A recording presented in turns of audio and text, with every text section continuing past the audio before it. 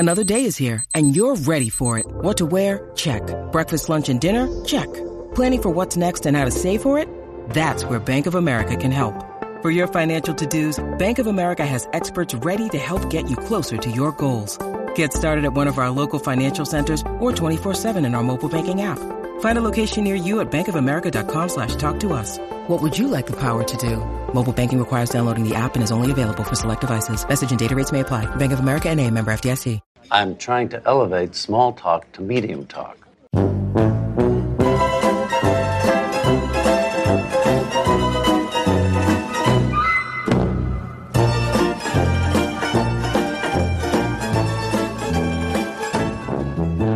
Hi, I'm Alexander Chester. And Av, you record a podcast with me every week, and I don't like what that says about you. It's indicative of a moral compass gone askew. I'm Av Sinensky, and I'd like to thank the Academy. Don't allow babies on planes. Good night.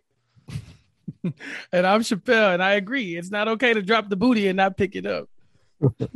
Chappelle, you're fucked. You got to find a cow. This is wild. Welcome back to Pretty Good. And fuck you. That's a good name for a podcast. We are here today to discuss season 11, episode 4, The Watermelon, which originally aired a couple of days ago, November 14th, 2021. And this episode went to some places and took some swings. And so we decided we wanted to go some places with our friend Chappelle, who's back. This is our second two-time guest. Is that correct, Av? Let's see. I think that's right. Just Chris Williams. Crazy Eyes Killer, and now Chappelle. Yeah. Yay. So welcome back. I'm the last time you pulled a mid-podcast surprise pop-in. Yeah, now that was fun. That was the first time anybody's ever just like messaged me in the middle of the night and be like, hey, come on the podcast right this second. I was like, okay. So this worked for me. And then this time I had more notice. And when I saw what the description of the episode was, I knew I had to come. So yeah thank you for inviting me. Yeah, we've gotten more professional since those days. We invite guests ahead of time rather than mid podcast, which doesn't always work out. Yeah, I think so. I think we kicked it up a notch. Can I ask, as a man who knows some Yiddish, what is your take on? I don't know if you've seen this, like the sort of the tagline for this season of Curb is the plots thickens. Yes, I did notice that on HBO. Yeah, that doesn't make any sense. Like plots is a verb, not a noun. It means like to pass out or faint or whatever.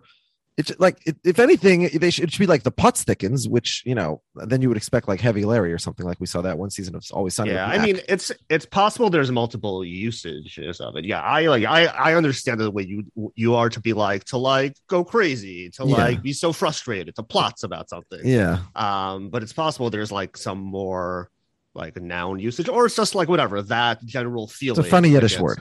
Yeah, it also sounds like plot. Yeah, I think it could also double as the tagline for the season of Succession. No, just like, I mean, the plots part, is particular, but I think it's the same idea. Yeah, no spoilers for Succession because I don't think people are coming on this podcast expecting to hear those. Chappelle, talk to us about when you last joined us, you were sort of fairly new and inexperienced as a Curb watcher. Where are you now as we're in season 11? Same spot. I've seen 2 episodes now. Oh, okay. No, I think I watched some. I hope one of them was The Watermelon. Yeah, it was definitely The Watermelon, and the other one was The N-word, I believe. Okay. I felt like, I feel comfortable coming to talk about this because when I watched the episode, I just was dying laughing. I thought it was so silly. This show is ridiculous. I'm glad y'all told me to watch it. That's an amazing 2 episodes to have seen because you must have a very different perspective of what this show is. Like this show is tackling racial issues in America more than any other television show. Yep. Tackling is a word that I would use. It's like running smack into them. Yeah. That's definitely true. I will say this is an episode, and I'll say this, Av, I think how many times have you seen the episode? Twice. Yeah. So this is an episode, and I'd urge viewers who don't necessarily always do a rewatch. Everyone who hasn't yet watched it twice, especially I'd say if you didn't like it on the first watch, I would urge a rewatch because like more than any other episode of the show, in fact, more than any episode of any show, like in recent memory for me, like I came to like very dramatically different conclusions on a whole host of issues in watch number 1 versus watch number 2. And the way I always do it for the podcast is I do watch 1, I take notes. Then a day later, 2 days later, I do watch 2, I take notes again. And then I meld those 2 notes together. But usually it's like one seamless list of notes. I think tonight, I'm going to point out like where, oh, this was a note from watch 1 versus this was a note for watch 2, because like I had very different reactions to this show. All right, and I still don't even know which direction you're coming from, so that's fascinating. I don't know if you worsened on it or improved on it. I'm gonna guess that you liked it more on the second watch, but I don't think that's obvious, I guess. Yeah, no, I'm keeping on tenterhooks. Okay, I guess we'll see. We'll have to search for the clues. All right, so anything else we want to catch up on? No, we got 40 minutes of Curb, unless Chappelle, you have something, but I want to dive right in. Yeah, well, no, I do have something. So I thought, like, this is a very funny episode as a Black person who has strong opinions about some of the things that came up. But I talked to Josh Wigler for like 2 seconds, and he said, as a Jewish fellow, I didn't love this. And so I definitely want to hear your opinion about this, because Josh seemed like he was uncomfortable at points. And I mean, for obvious reasons, but I want to know if some of the comedy always landed with you two, as it seemingly did not always land with Josh. Yeah, I mean, you have a Klansman featured very prominently in this episode. Yeah. So I think people's it also depends. And I'm not saying Josh is like that, because he's not usually at all. But like my mother-in-law is a person who is like one of these people who's like always suspecting everybody of being like bigoted, and like she's very sensitive to anti-Semitism. So she hates Larry David because she thinks everything he does is like anti-Semitic or whatever. And when he was on SNL and he did in his opening stand-up set, he did a bit about trying to pick up girls in the concentration camps. Like, to me, that's very funny, but I understand if you don't feel that way. And my mother-in-law was like livid that was on TV. She's like, NBC is a racist, anti-Semitic. I'm like, hold your horses here. Like, all right, it might not be for you, but yeah, so it certainly is not for everyone. That's definitely true. Yeah. Okay. Your mileage may vary, I guess.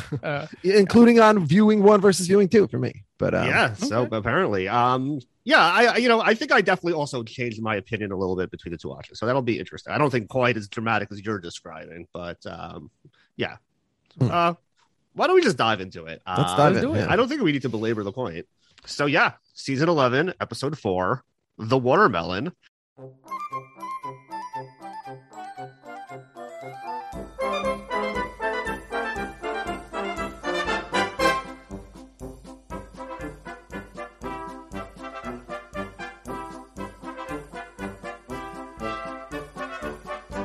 And we start out in Jeff's living room, and Larry and Jeff are sitting and they're like holding a laptop and they're watching Woody Harrelson giving a speech at what seems like the Oscars. He seems to have won an Oscar or an Emmy. I think it was the Oscars. Yeah, they say the Oscars.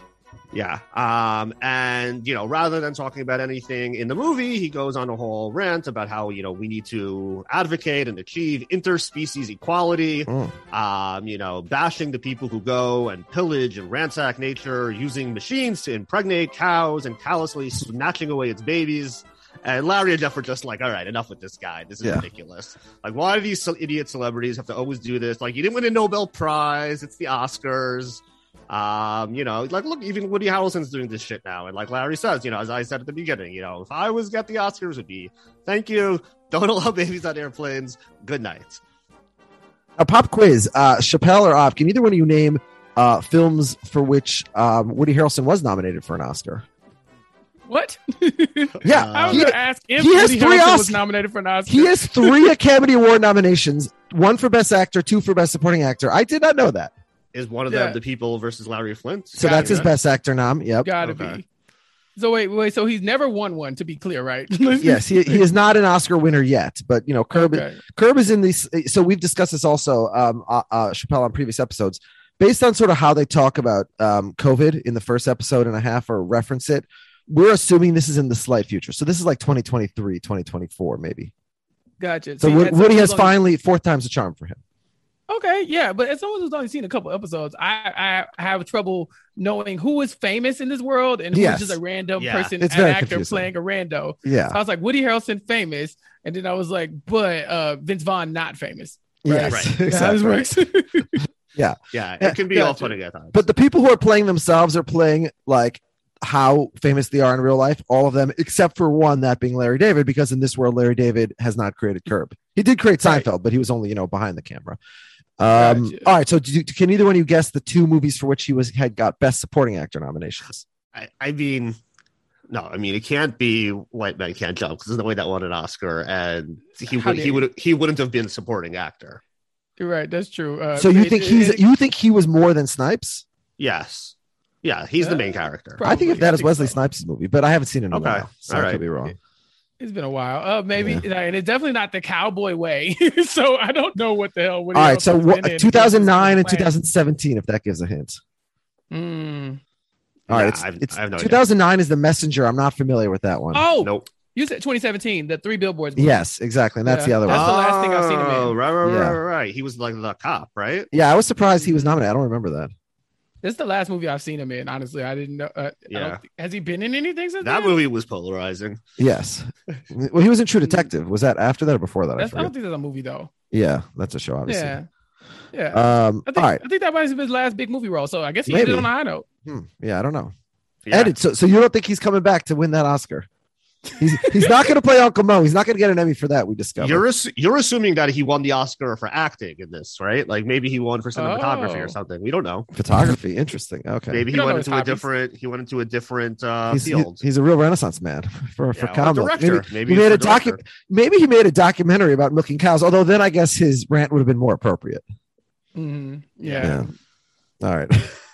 Let's get back to Curb. Woody's going on about the milk being used for cream in the lattes, and that's when finally they just slam it shot. But he's like, but he would be great to play the role of Uncle Mo. Certainly better than Ted Danson. Chappelle, you're probably not aware of the young Larry storyline. Here is Larry is shopping a show to streaming services. He went first to Netflix. Now he's currently in talks with Hulu to pitched them this show of like a young version of himself living on the Upper West Side with his uncle, who he's secretly trying to kill so that he can get his money. So that's the young Larry here. That's like the main storyline what we got here. Yeah. So he wants Woody to play his uncle. So he wants Woody to play his Uncle Mo, who he's going to be living with and trying to kill so he can get his money. As they're doing that, Susie comes in and she's showing off to Larry this like amazing tapestry that she's been working on. She's making it for the Temple's football team, which apparently is not been having a great run. They just went up against this defense that sacked their rabbi. Wait, you're mixing up what Susie says and Jeff's joke about it. Okay, so then you explain it to me. She's making in Hebrew it's called the parochet, the curtain that goes in front of the ark in the synagogue. Oh, is that what it was? I wasn't even looking closely at it. Yeah, and the temple doesn't have a football team. The rabbi's not playing football. That's a joke. He's a 70-year-old man. We see him golfing. It sound like they had a football team. Yeah, I gotta explain some things to both of you. No, she made so in the front of the synagogue is the ark where the Torahs are kept, and in front of that is like a crocheted or sewn like totally piece of fabric usually. Like I didn't think it was like a real football team. I thought they were just like. But if you look at but that's what it is. Yeah, it's like, I didn't pay attention to the thing at all. Yeah, you're right. Now it is weird because they call it a tapestry, and then later Larry calls it a banner actually. But yeah, they're not, as we've discussed previously when we had an Armenian actor on the show who plays a Palestinian woman on the show. She told us when they were filming the show that she knew more about Judaism than any of the Jews in the room. So. The woman who plays Shara in the Palestinian Chicken episode, who's Armenian in real life, was correcting the Hebrew in that episode because Larry and Jeff and all the Jews on the show did not know it as well as she did. So these Jews are not experts on Jewish traditions, let's say. But yeah, so she's making what she's making is a curtain that goes in the front of the synagogue. But yeah, Jeff makes a joke about how it's for a football team because wow. Yeah, I don't know how I didn't catch that. Well, based on what I'm seeing, it doesn't look like Larry is very religious anyway, so that wouldn't be shocking. Because in this episode, it looks like he'd rather die than to go to the temple. So, yes, that is true. Too. Yeah, but can we talk about? And maybe you didn't notice it because you didn't know what it was, but like I thought the tapestry, the ark cover was actually really good. Like it was shocking how good it was. Compared to like the awful shit that Susie usually makes and wears, including what she's wearing in this very scene, by the way, which I don't know what the hell she's wearing, but it's ridiculous. Did you think it was good or you didn't look that carefully? I didn't look that carefully. Chappelle, were you impressed with her skills? Well, I was like, oh, she made like a blanket with like a tree and some flowers and stuff like that. I mean, but all right. Yeah, I mean, it wasn't bad, It wasn't, I can do it, I guess I should say. Yes, I certainly not. Yes. What she was wearing is a different conversation. No, yeah, like just oh my god, like is it like a yellow zebra? Yeah, or something? And then there's like a design on the design. Yeah, it looked like it was made in clip art. I don't know what's going on. With like leopard pants. She was doing a lot of stuff. Is this her thing? Like she's like a crazy outfit woman. Yeah, but that's why I'm so surprised that I thought that the art cover was actually objectively nice looking. Yeah. How many pretties out of 5? I will give it 4 pretties. Pretty good. Aaron Kodesh Barochet, as we say. 4 pretties is pretty good. Yeah. Okay, so they go on to like praising this rabbi, how amazing he is. You know, Larry would love him. Larry doubts that. You know, he's still a rabbi, and you know how he's also spiritual. And like Larry, like starts like mimicking Susie and like staying along with her about being spiritual. Very much similar to like the table scene the other week with like Jeff and Larry doing the chanting of the I see you. I think that was last week. So she goes on to say how, he's a big golfer, but he can't afford to belong to one of these country clubs. So like maybe you guys can take him.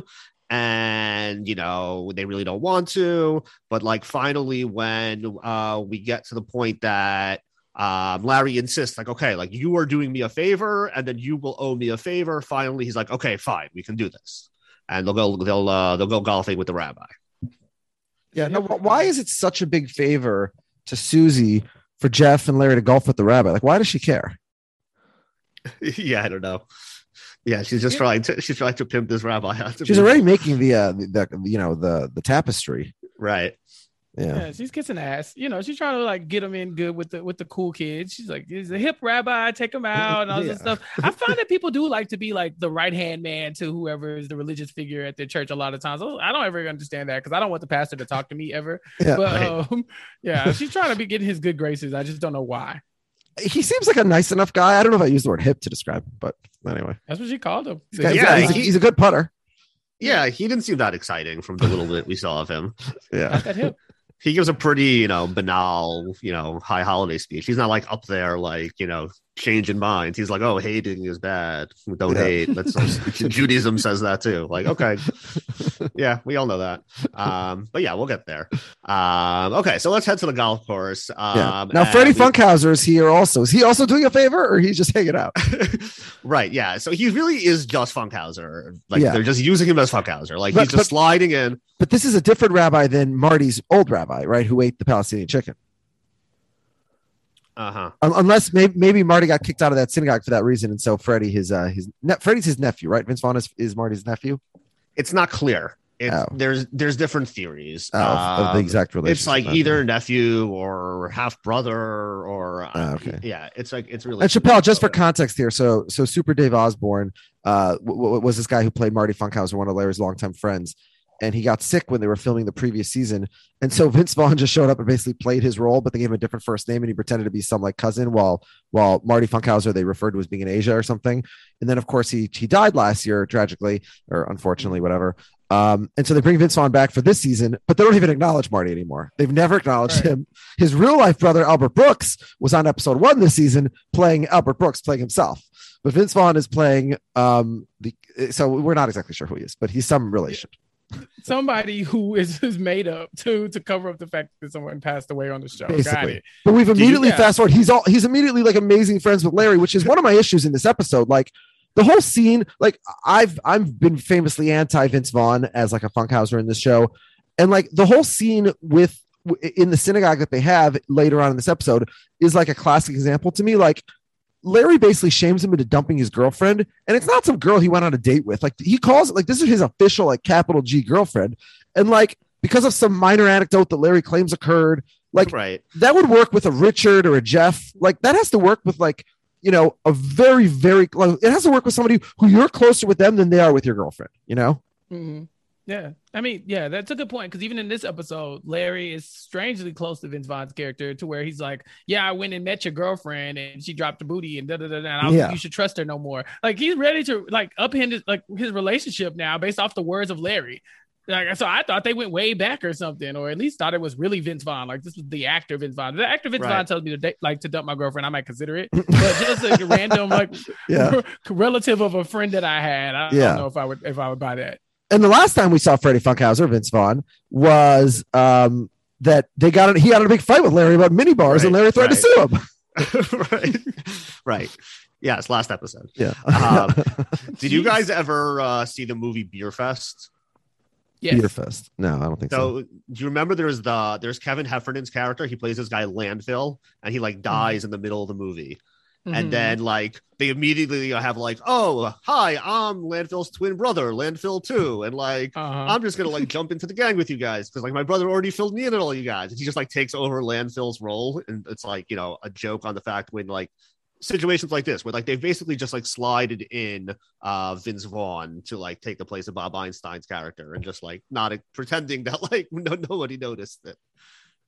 So at this point off, because we had speculated this previously, at this point, do you think we're just never going to reference Marty ever again? He's just out? I don't know. Unless they have, you know, some you know, way to acknowledge it at some point. Well, I'm asking, what's your prediction? I say no. Yeah, I think at this point, that ship has sailed. They had the chance with Albert Brooks on, and I don't think it's going to happen. Yeah, it would have come up by now. You know, everyone is, you know, hanging out and they're on the golf course. Freddie's doing some trick with his putter. I don't know what the hell that's about. I don't play golf. And Jeff and Larry are chatting quickly, and he tells them that Woody's people are interested in a meeting. And we're going to, you know, maybe he's going to end up playing Uncle Mo on the Hulu show. So the rabbi is, you know, doing a putt. Freddie misses the putt, and like Larry, you know, tries to give him a mulligan. He mentions that I'm going to go see your girlfriend, the optometrist, this weekend. And the rabbi interrupts and he's like, guys, this is how it's done. I'm a rabbi. I know how to golf. We're on the same page. This is going to go, you know, I know what I'm doing. And he takes his putt and he starts talking about the high holidays. You know, they're coming up. It would be nice, you know, Larry, if you started coming to shul a little bit. Larry's like, oh, don't hold your breath. And the rabbi says, how about this? If I sink this putt, you come to shul, you come to temple. And Larry's like, okay, good. Let's see it. Do it. And sure enough, you know, he's even like, I'll get breast implants too if you do it. And sure enough, the rabbi sinks the putt perfectly. He knew it was going to happen. It was a sure thing. And now Larry's like, oh no, that wasn't like a real bet. Like, what were you putting up? Like, you had nothing at risk. That was a joke. It's like when Trump says something that he's like, no, I was obviously joking. Yeah. But now, was this a hard putt or something? Like, why did Larry feel so confident that the rabbi wasn't going to make this? Yeah, was that the first hole? Did he not know the rabbi's skills yet? That's a good question. Right. It sounded like he was getting hustled into going to church. Yeah. Oh, no, that's exactly what happened. Yeah. Yeah. How many times before has the rabbi played this trick, I wonder? Yeah, half the congregants are there because they lost the golf bet to the rabbi. So this is the long con from what's her name? Sheila? Is that what's the woman in the first scene with the tapestry? Susie. So Susie comes up with this scheme just to get Larry to go to church. She's like, oh yeah, you got to meet this rabbi. You got to take him to golf. And then the rabbi's like, yeah, come to golf. I got something for you. Just to get him to come so that he can go to church for the first time. Because we haven't seen Larry, I'm assuming, in the church house for a very long time. Yeah, I mean, normally I wouldn't agree with you. I don't think Susie is usually that manipulative, but as we'll see in this episode, she's playing chess and everybody else is like barely even playing checkers. Like, she knows what she's doing in this episode. It's the long con. Yeah. No, but here's another question. You know, Larry is making such a big deal about going to high holiday services. It's so miserable. He doesn't want to do it. Like, we've seen him go before, right? We've seen him get kicked out because he was scalping tickets, but he had no issue going before. Right. Not only did he go, he schlepped Cheryl there. He forced his Gentile wife. Yeah. So he's really, he's really changed his mind about synagogue. He's evolved. I think he's one of these people, like, once you're divorced, once you don't have a family involved anymore, like, no, I was just doing that for family. I don't actually care. Even if the family is Jewish, but he had to prove something to her. Yeah. And there's a cumulative effect. It's like, 20 years of going to temple is worse than 10 years. So it's like, eventually it's like you get withered down. Okay. This is a safe space. Yeah. Okay. So we head over back to Larry's house. We're in his kitchen, and he comes marching to the kitchen, and all of a sudden he sees like Leon like quickly like running away. Yeah. My kids try that move. Like when they're sneaking back to bed. I always find it hilarious that they think they're fooling anyone. Right.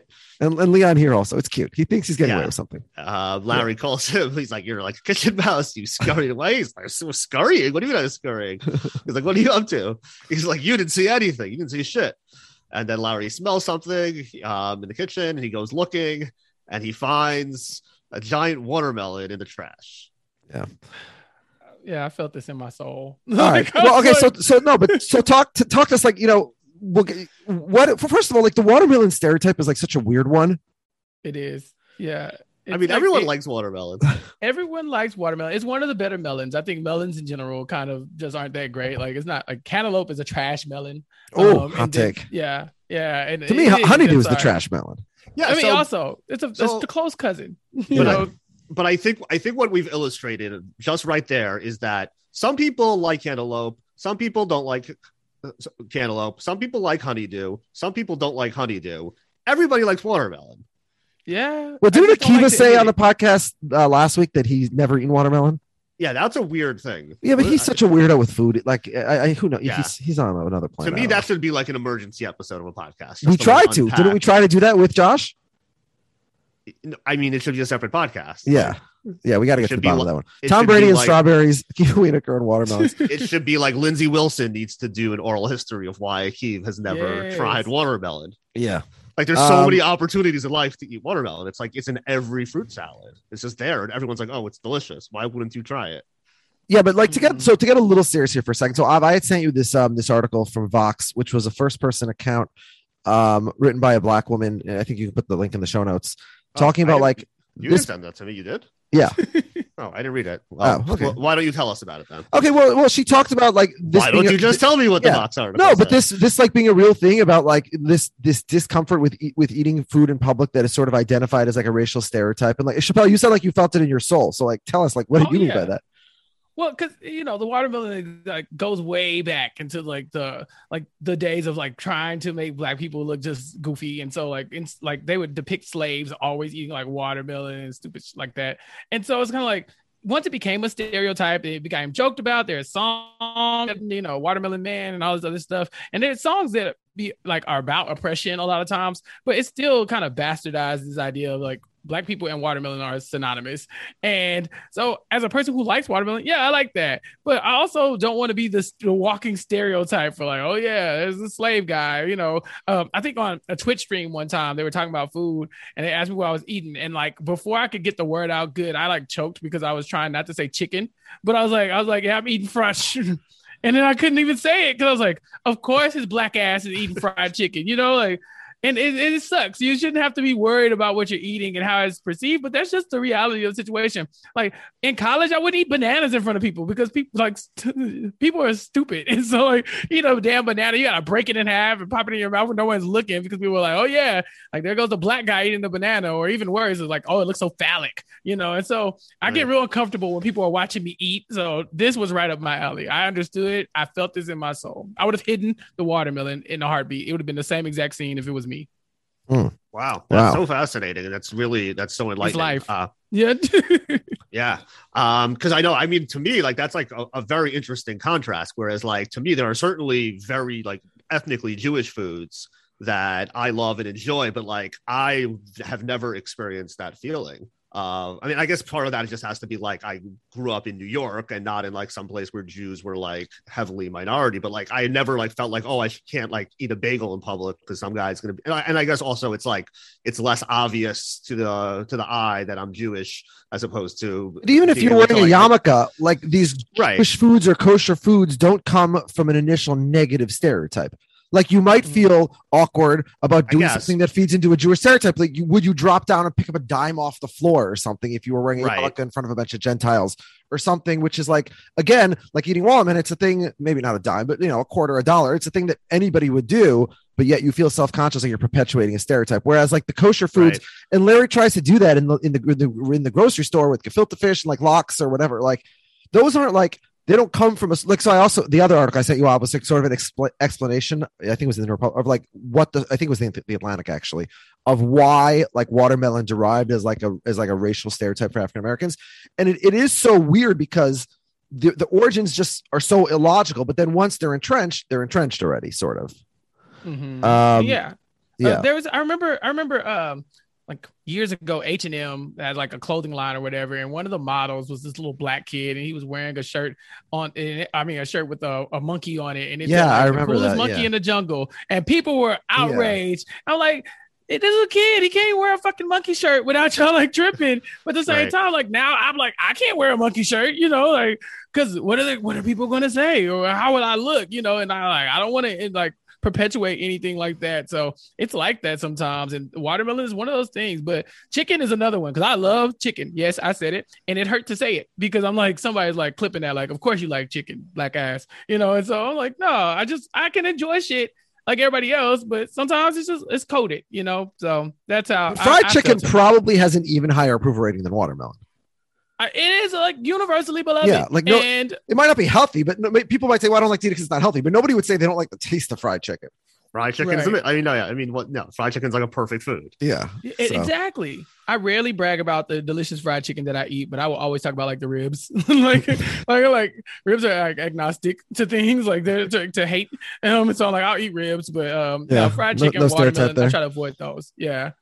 Yeah, I mean, Av, you mentioned the bagel. Have I told you the story about when I interviewed at a, I won't say the name of the law firm, but it'll be pretty easy to figure out if I tell the story. Okay. Do you know what I'm talking about? No. Okay, so when I was in law school, I was interviewing at a law firm. And again, I won't say the name of the firm, but they were the firm that represented Bush and Bush v. Gore in 2000. And so they're sort of they're a very big, prominent law firm, but they're famously right of center. Although, of course, it's a big place. And they have many liberals and conservatives and Democrats and Republicans, but whatever. So I'm in my interview, and the partner interviewing me, on my resume, this is in 2008, or I was interviewing, and on my resume, it says that I co-founded a group that fall called the Jewish Young Professionals for Obama, and we held events, whatever. So he said to me, are you concerned with having that on your resume when you're interviewing at a firm that has a reputation as being like a Republican firm? And I said to him, no, not at all, for the same reason that I'm wearing a yarmulke at these interviews. Like, it's an important part of my identity. And if somebody would be uncomfortable with me, I would want to know that before I would take a job there, because I wouldn't want to work there either.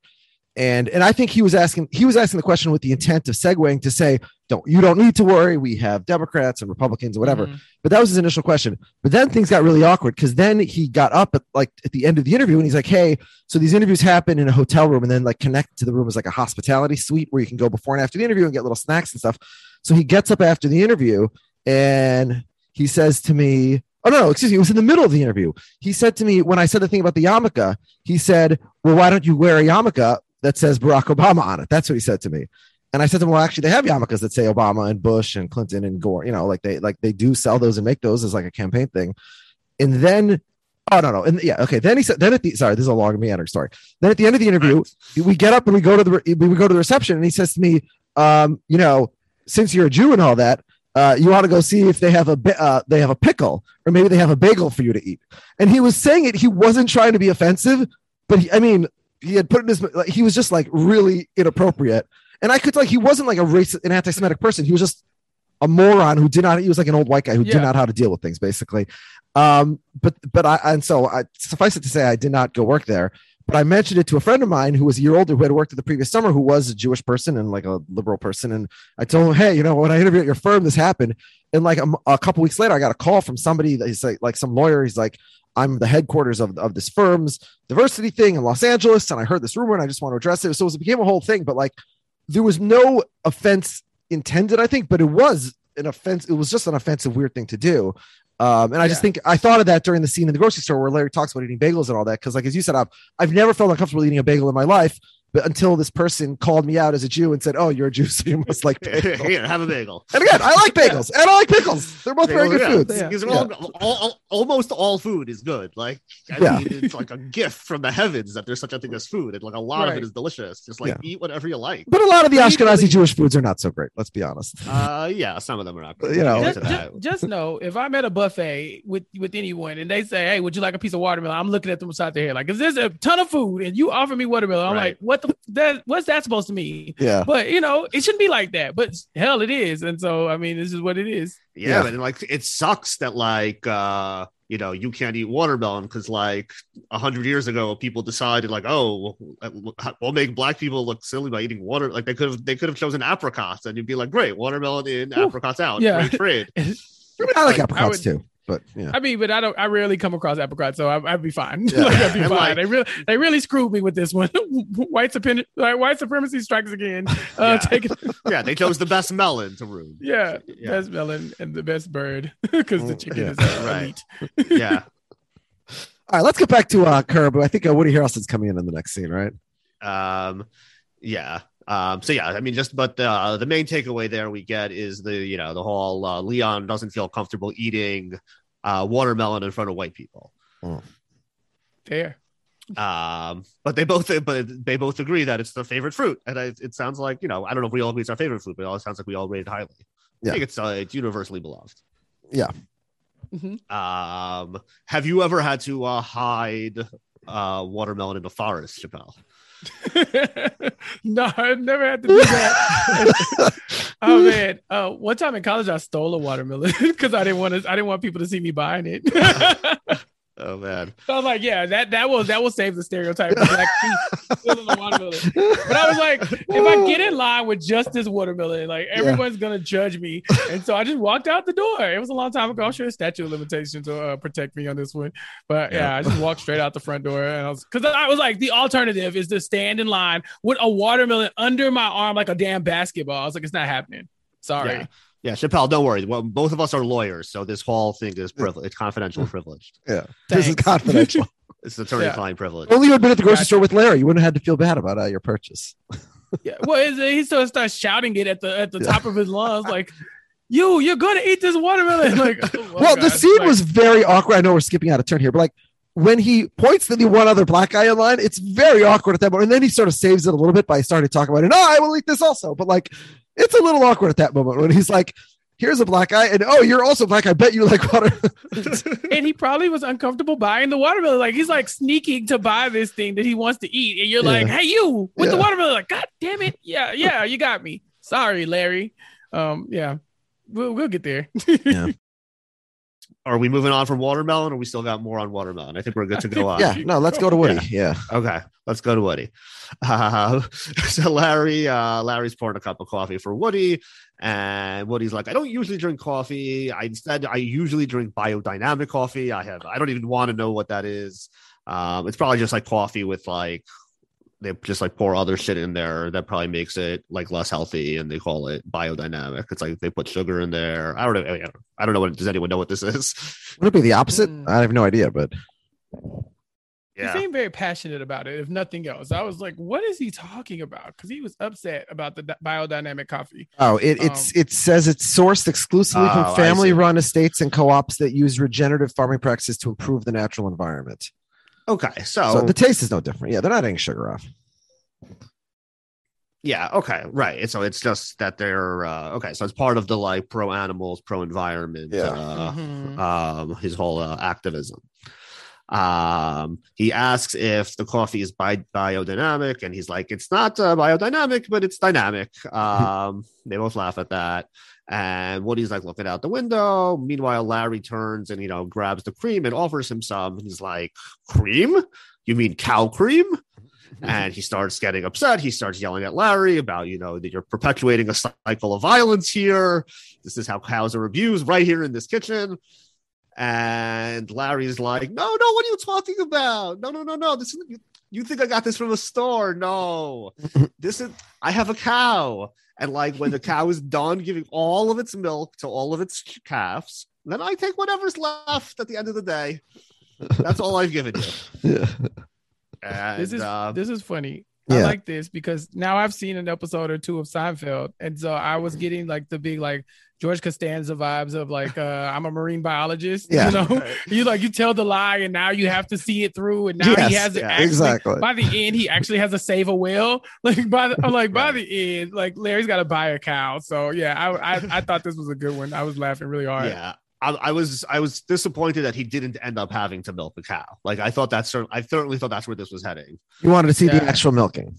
Yeah, I thought that. Yeah, but he has milky hands. You don't know what it is. It's a farm term. Yeah, I figured the episode was going to end on him milking a cow for something. Like he was going to have to like serve Woody Allen, cream directly from the cow somehow.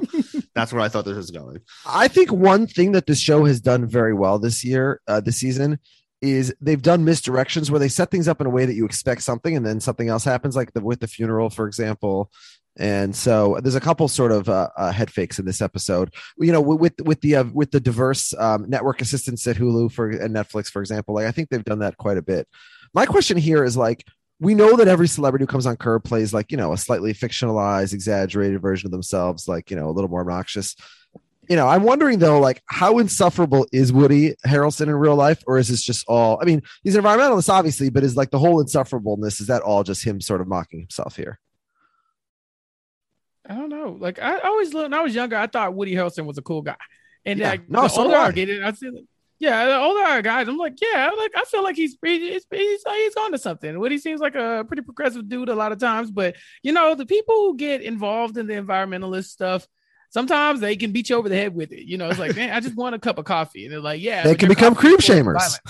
Yeah, we do not respect cream shamers. And so, so I could imagine there being a world where if you're just trying to have a cup of coffee and somebody's yelling at you about the type of cream you use, like, you just lose it. Because I'm a teacher. So I live and breathe coffee. I don't go to work without coffee. It's not happening. And so, I just couldn't have somebody like breathing down my neck about this particular like item. Hopefully he's not like that. Chappelle, have you ever had a waitress say to you, "Are you black?" in reference to your coffee? No. There's an episode of Seinfeld where Elaine is dating a guy and she thinks that he's black, but he's not. Anyway, and so a waitress comes up to him and says, "Are you black?" Which I've never heard a person say as a way to describe, "Do you want your coffee black?" But for the purpose, I drink my coffee black. Yeah. No one's ever asked me if I was black. I mean, it's pretty obvious, but I do like I do drink my coffee black. So it would be a appropriate question if it's an actual question that people ask, because that sounds made up. Yeah, exactly. Yeah. Are you black? I wish somebody would ask me this shit like that. Excuse me, sir. My friend and I were wondering. I do love how excited Woody is, though, when he's like, "Oh, I cream shame all the time. I was ready to cream shame you." Yeah, they're both cream shamers. They're the cream shaming society. Which kind of goes to show it's like they're in it for the shame. Like for the shame opportunity. That's the main. That's the whole point. Yeah, it's a lot about more than that than the animals. It's all to be holier than thou. And now they're best friends. They're both cream shamers. They're I underestimated you, and Woody's like really interested. He wants to know more about the farm. Where's the cow? And Larry tells him the cow's name is Jessie, and he loves that cow. He loves watching it chew its cud, because it's like I guess that's the only thing Larry knows that cows do. Like, he doesn't know anything else to say about it. Unless he was, I love watching it walk. Like, what's he gonna say? It's interesting. So now we have Woody and we have Jessie, which are the characters from Toy Story 2. The two cowboys. I didn't even peep that. I did not pick up on that. Sorry. I doubt it was intentional. So Woody's like, "Hey, can I come to the farm to see the cow?" Now, this is like, this is marine biologist. This is George driving his in-laws up to the Hamptons. He's like, let's get nuts. Let's get nuts, right? But this is every episode of Curb, like even more than Seinfeld. I mean, I guess he really wants Woody in the show. At least he has a reason here. He often does it with people where who gives a shit why the crazy guy from 2 weeks ago, who cares what he thinks. No, you're right. Once you've given the initial lie, you're forced to commit because he does need something from Woody, so at least that makes sense. So he's like, "Can I come Thursday? Thursday isn't good. Friday? No, Friday is not really gonna work. Saturday is my last day here. We have to do it Saturday." So I mean, at that point, the way Woody says that to Larry is the way people are always calling Larry on his lies when he's, where they're always like, "Well, I know you're not working Saturday. I know you can do Saturday," and he always sort of gets stuck like that. So that's why he ends up moving to New York, and everything he does is because he gets sort of caught in it. The person sort of tongue in cheek is saying, "Are you lying or not lying? Because if you don't admit to this one, you're lying." So got him. Yeah, so it's gonna be Saturday, and then he's like, "By the way, I have a ton of notes on the script. It needs a lot of work." Which Larry famously in the very first scene of the series, of the season, said no notes. He doesn't want any notes on his show. They're not page one notes, but yeah. Let's start from page one.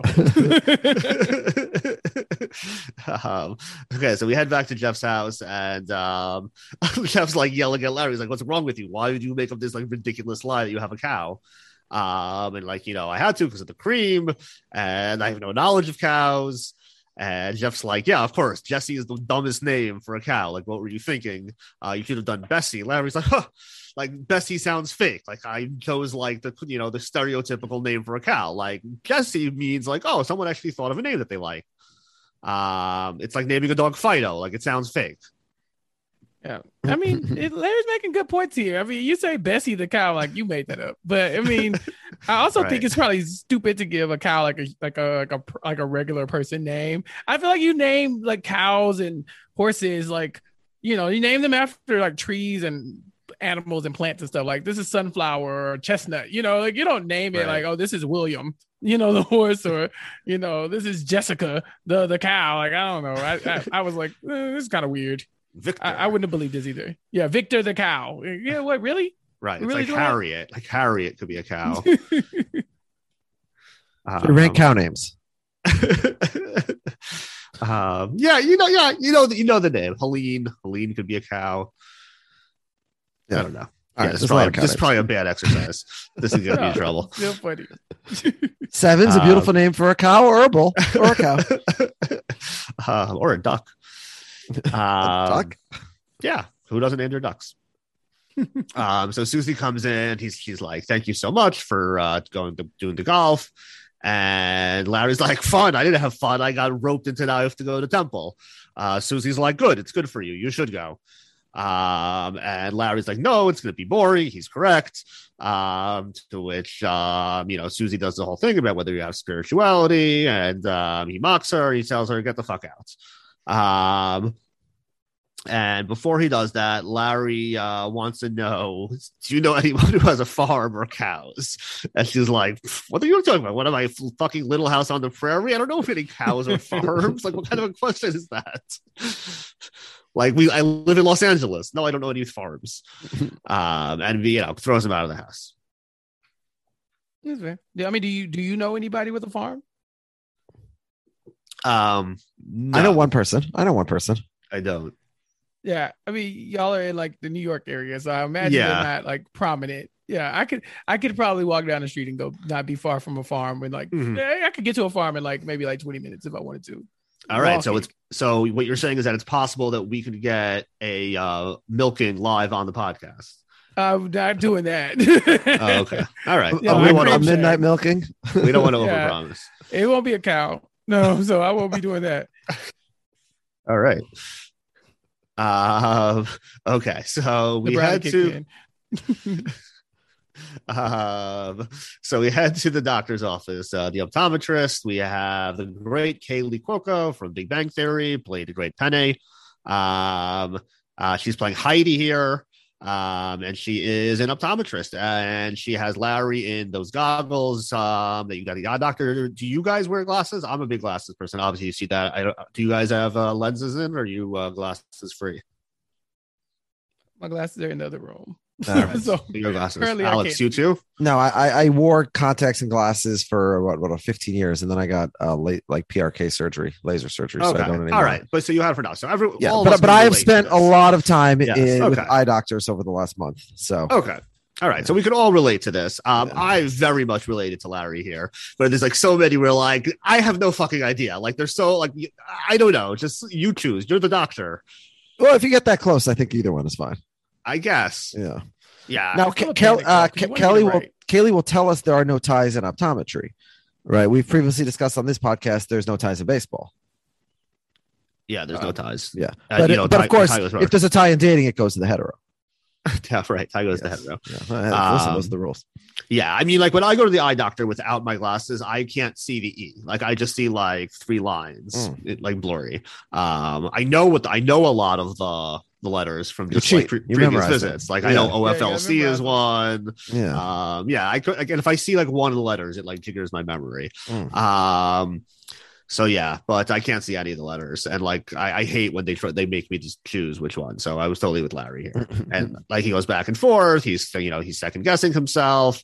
Finally, she's just like, okay, like this isn't working. Like he's like, you're doing a conspiracy on me, and he like takes this to heart as like a whole thing. It's like I never stick with my gut. Like I never I'm always second guessing myself in general, and like he thinks this is a general thing. And Heidi's like, by the way, random segue, that your doctor would bring up with you. How crazy is it that they're having that hate rally over there this afternoon? It's so disgusting. I mean, like, I'm all for free speech, but like, this is ridiculous. Yeah. And Larry's like, yeah, the whole free speech thing, I think they got it a little bit wrong. I think mostly right, but I would say free speech there should be free speech for Larry David. Yeah. And for everybody else, they should ask Larry David. Yeah. That doesn't sound like free speech. Yeah. So very strange non sequitur. They really had to force that into the scene here. And this is taking place in LA? Yes. Yeah. I didn't know they had like Klan rallies in LA. Neither did I. That. And the Klansmen live in a farm just outside of town, apparently.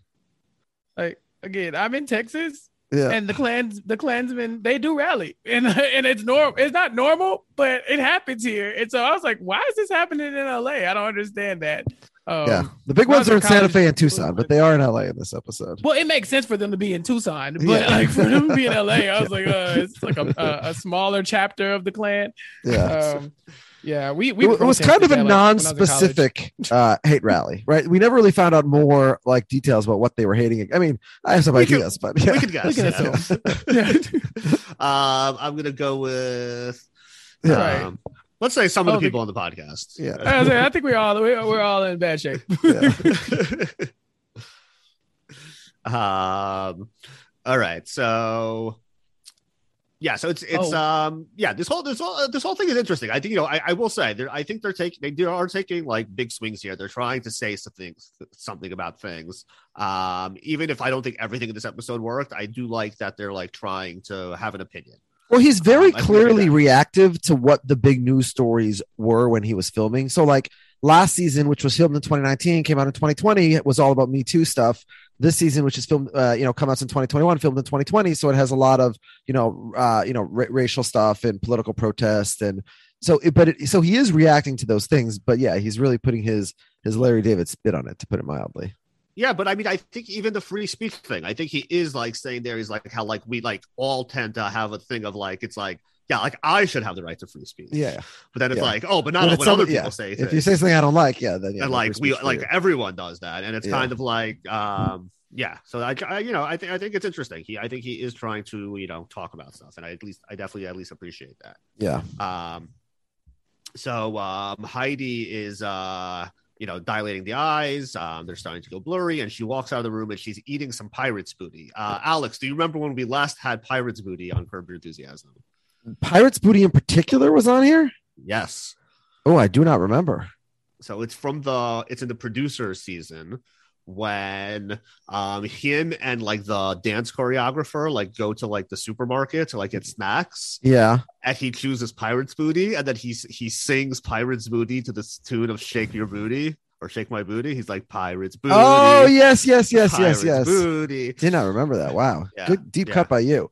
But I was about to ask you, and I guess the answer is Larry David. Like, what kind of adult eats pirate's booty? My kids eat it. It tastes like shit. Susie will say that in the synagogue later. She's completely right. Yeah, pirate's booty is horrible. Yeah. I do like the Seinfeld, the reference. Larry spotting the pirate's booty despite being Mr. Magoo is very reminiscent of course, Blind George spotting dimes, eating onions, sees Jeffrey making out with Jerry's girlfriend.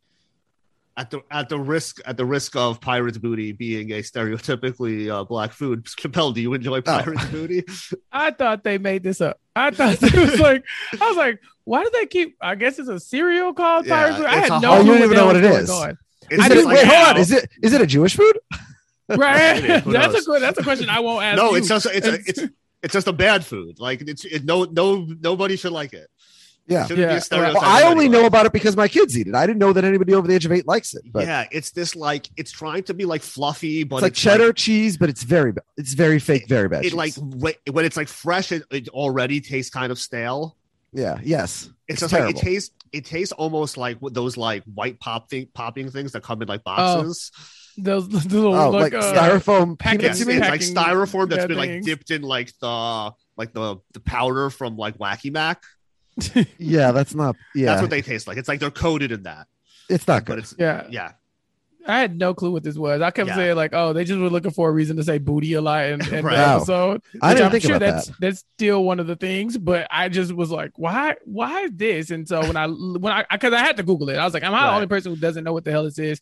But luckily, I guess if you're over 8, you should be eating it anyway. So I should not know what this is. I don't have any kids. Yeah, no, you don't need to. Yeah, so she drops one on the ground.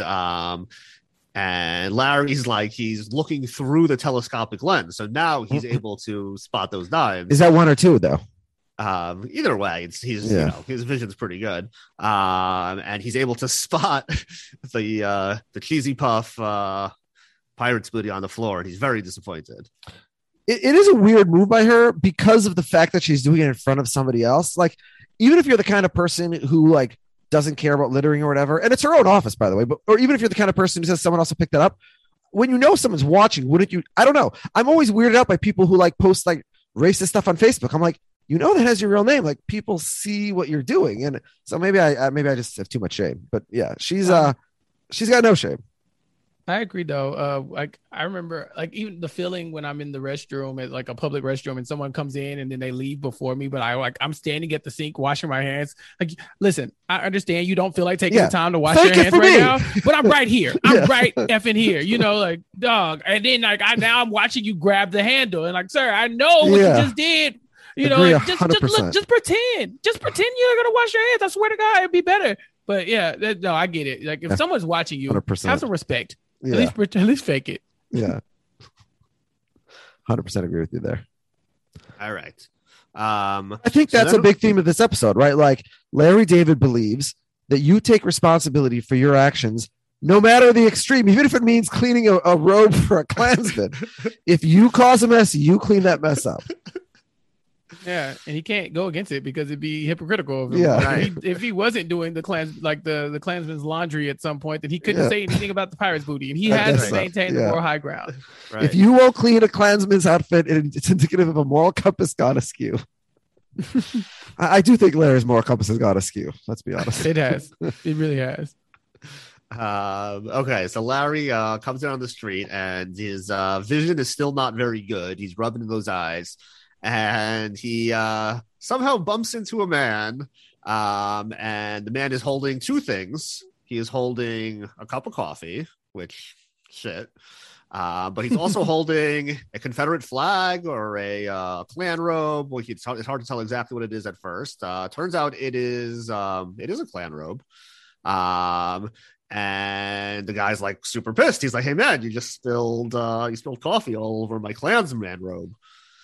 And so why don't we pause there? There's a good place to pause. So we introduce a character who's a member of the Ku Klux Klan, and we should probably share some thoughts on that.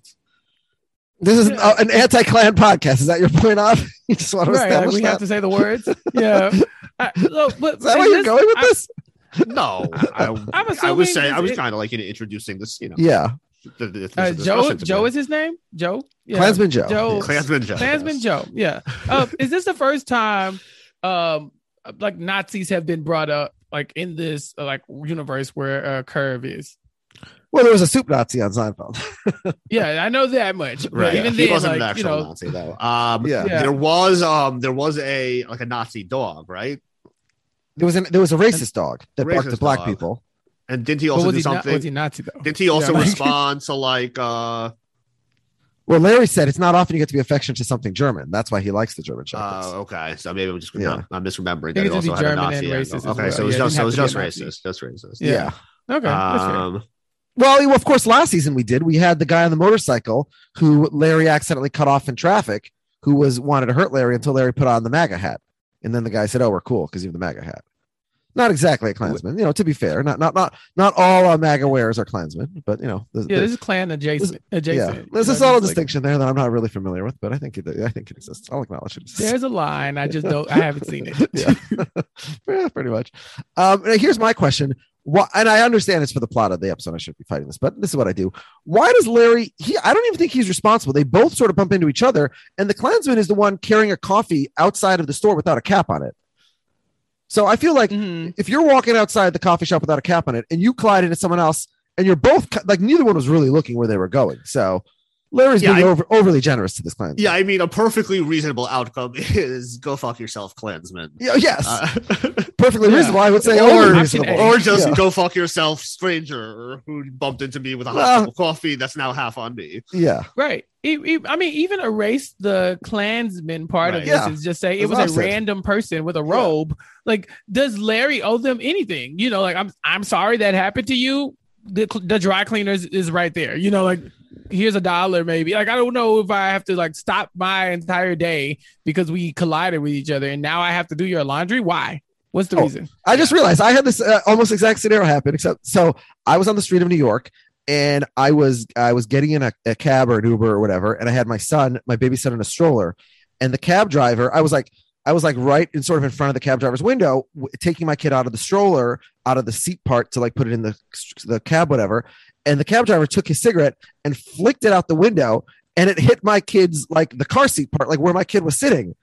And so I went apeshit on this guy. I'm like, what the hell is wrong? You just flicked a cigarette at my baby. So a normal person says, fuck you, and just walks away. But unfortunately, I chose to escalate things. I picked the cigarette off of like the ground and I flicked it back. Like I threw it at the guy in his seat through the open window. So, which I probably should not have done. I probably should have just de-escalated and walked away from this guy. But so then this guy takes his cup of coffee and chucks it at me, but I dive out of the way with my good reflexes. It hits an old lady right next to us. Oh my God. Unrelated. And this old lady starts screaming at me. Meanwhile, the cab driver drives away. She starts screaming at me. And I'm like, why are you yelling at me? He poured the coffee. She's like, well, why'd you flick a cigarette at a guy if you know he's crazy? So I got yelled at. My baby. Like, what the hell, lady? I'm like, this guy's flicking a cigarette on the ground, like, or I think aiming for the ground, not looking where he's going, hitting my kid. So yeah, so this woman was mad at me. So anyways, I actually called the police because this driver, I was like really pissed at him. I like, I had his number because it was, so I called the police. I'm like, this guy's flicking cigarettes, he's chucking coffee at us. But the lady yelled at me. So yeah, did you offer it? Was it the lady gets hit with the coffee? Yes.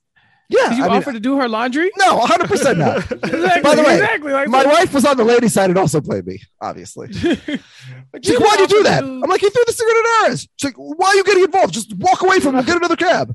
Probably correct. Yeah, if you didn't offer to do that sweet old lady's laundry, I don't know why Larry feels so compelled. Is he just generous like this randomly throughout the series as well? Well, he's overly principled to what his interpretation of principles are.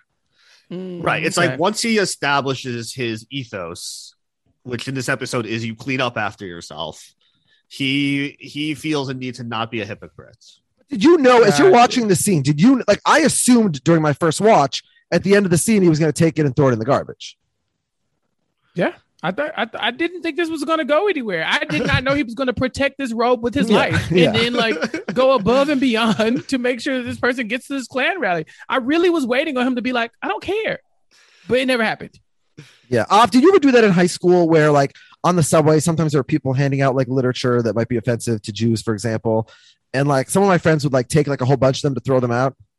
And then somebody told me like, well, don't actually do that because whatever, like, the more that they're getting rid of, they feel like they don't know you're throwing it out. They think, oh, I'm getting more reaction. They're going to go do it more and more. So, don't give them any attention is the correct answer. But yeah, I did like when Larry starts quoting Fiddler on the Roof to the Klansman, though. That was pretty funny. Who day and night must scramble for a living, feed a wife and children, say his daily prayers. And I don't know how holding the Klansman is in Fiddler on the Roof. So he's just like, yeah, right on. Tradition.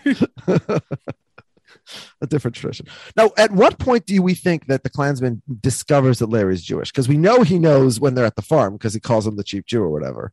Right. Yeah, I think he knows immediately. He knows immediately. Larry David just exudes Jew. Yeah. I think I exude black. Yeah. It's like pretty close. Yeah. Well, Susie did call him a Jew face, right? When they were trying to get into the Waspy country club. Right. Yeah. You Jew face, you'd stick out like a sore thumb. Correct. Yeah. It's not a big mystery. Yeah. Also, like this Klansman is living in LA. And I also kind of wonder this in New York. Sometimes, like every once in a while, you come across like an explicit racist in New York. And I'm like, but you live in New York, like you're surrounded by minorities. Like, doesn't it drive you nuts every day? Like, why do you go to another part of the country? They like attention. Yeah. So this farmer, he's in LA. He knows what he's dealing with. Yeah, they like attention. Like, let me go somewhere where this is gonna rise out a lot of people. Because trust me, if you are a Klansman here in Texas, like every third person would be like, okay, but in LA, you're like, you want people to just like to. You're not selling Texas to me today. I got to tell you, I'm not trying to. Obviously, some legislation has been going down, and I don't like it. But right. Anyway, so it's just one of those things where it's kind of like, he's in a place where he'll get the most attention for doing something like this. I just didn't know why Larry felt so compelled to see this through. Like, what he says, he's a decent Klansman. He seemed like a decent Klansman. What does that mean, Larry? Still a Klansman. Some of them are good people, right? We've heard that before. Good people on both sides. Yeah. So we head on over to the dry cleaners. He's seeing this through. As soon as we walk in the laundromat, I don't know if you noticed there's a mezuzah on the door. Did you see that? Oh, and then did you see the JNF Pushka on the counter? I mean, it ends up being part of the scene. Yes. That I eventually saw. Now, then there's another question. Do you recognize the laundromat? The man working behind the counter? Yes, he was. His name is David Weisenberg. Yes. And he played Cheryl's lawyer in The Divorce. Yes. I mean, not only that, but it was a pretty critical part of the story that Larry, of course, wanted a Jewish lawyer for himself, not a Gentile lawyer. And then he meets Cheryl's lawyer, and he was offended by Cheryl's lawyer representing him, this David Weisenberg, and said, you have to recuse yourself because you're a member of, not the tribe, of course, but a member of the Bald Brotherhood. And Larry said the Bald can't be representing the counterparty to the Bald. That was a violation of Bald code, Larry said. But David Weisenberg, can I read you off a list of the roles that he has played on IMDb? Sure. I read this to you on the last podcast, but yes. we share it again. Was that for Dan Jablons, perhaps? Yes. Yeah. So Dan Jablons, who played Hiram Katz, Esquire. David Weisenberg, let's see if he has a similar stereotype of the kind of roles that he plays. So he has dry cleaner on Curb Your Enthusiasm. Okay, that's pretty good. Now we have lawyer number 2, Rabbi Goldfarb, dermatologist, Dr. Robert Weinberg, defense attorney, lawyer, Dr. Haskell, Saul Perlmutter, Dr. Goldblatt, bank director, leader of sex addicts meetings. So a little twist there. Then we have anesthesiologist, lawyer, Mr. Spiegelman, Hanukkah Harry, Rabbi, Mort Elvinson, finance guy, Dr. Goldblatt. Finance Dr. Goldblatt. This is the second different Dr. Goldblatt, different character, different show, same name. We have banker, we have OBGYN, we have Ira Goldberg, and we have Uncle Larry. No Uncle Mo, though. So do you think David Weisenberg has a type? That's crazy. Let's do the same thing for JB Smoove. Got Julius Lindell, the mechanic, Julius Dale, Angelo, Ron Edwards, Lonnie, not one doctor, dermatologist, leader of nothing, Sal the demon, Silk, Jasper. Like that it must be nice. It must be nice. Yeah, Hollywood really not trying to bend over to be too flexible for a lot of these people. No. Now I wonder, this is at least the second Jewish laundromat in LA, because of course we had the previous one where we had the Orthodox Jew, who of course Anna, who Larry was trying to sleep with. Have you ever met a Jewish laundromat employee in America? I don't think I have. Yeah, I have. Oh, okay. Some Israelis, some Russians. I see a lot of Asian Americans where I go usually. Yeah. The dry cleaner that is closest to my house is owned by an Israeli. Oh, okay. But these are sort of white, very, very white American Ashkenazi Jews that we in both cases in Curb. Yeah. Do you have any of that flavor of Jew in your laundromat experience? No. Okay. So I do have a question. So this was Cheryl's lawyer. Yes. Now he's working at the dry cleaner. Now, listen, Chappelle, it's the dream of every lawyer to retire and go open up. Maybe it's like a Walter White thing, right? Yeah. Like this is a front because I'm like, listen. Listen, if you want to own a laundromat, fine, but to be working there at the dry cleaner, like in the front of it, it's like, you couldn't hire anybody for this. Clearly, the lawyer is a lawyer for the mob, and he also operates a laundromat on the side, so which he uses to what's the word? Launder the money. Oh, it's actual laundromat. Okay. It's so obvious they'll never suspect it. It's right there. In an actual laundromat or dry cleaner, same thing. Okay. Yes, I'm surprised, but he didn't go to Anna, since there was a previous storyline specifically with Anna and the sheets. Yeah.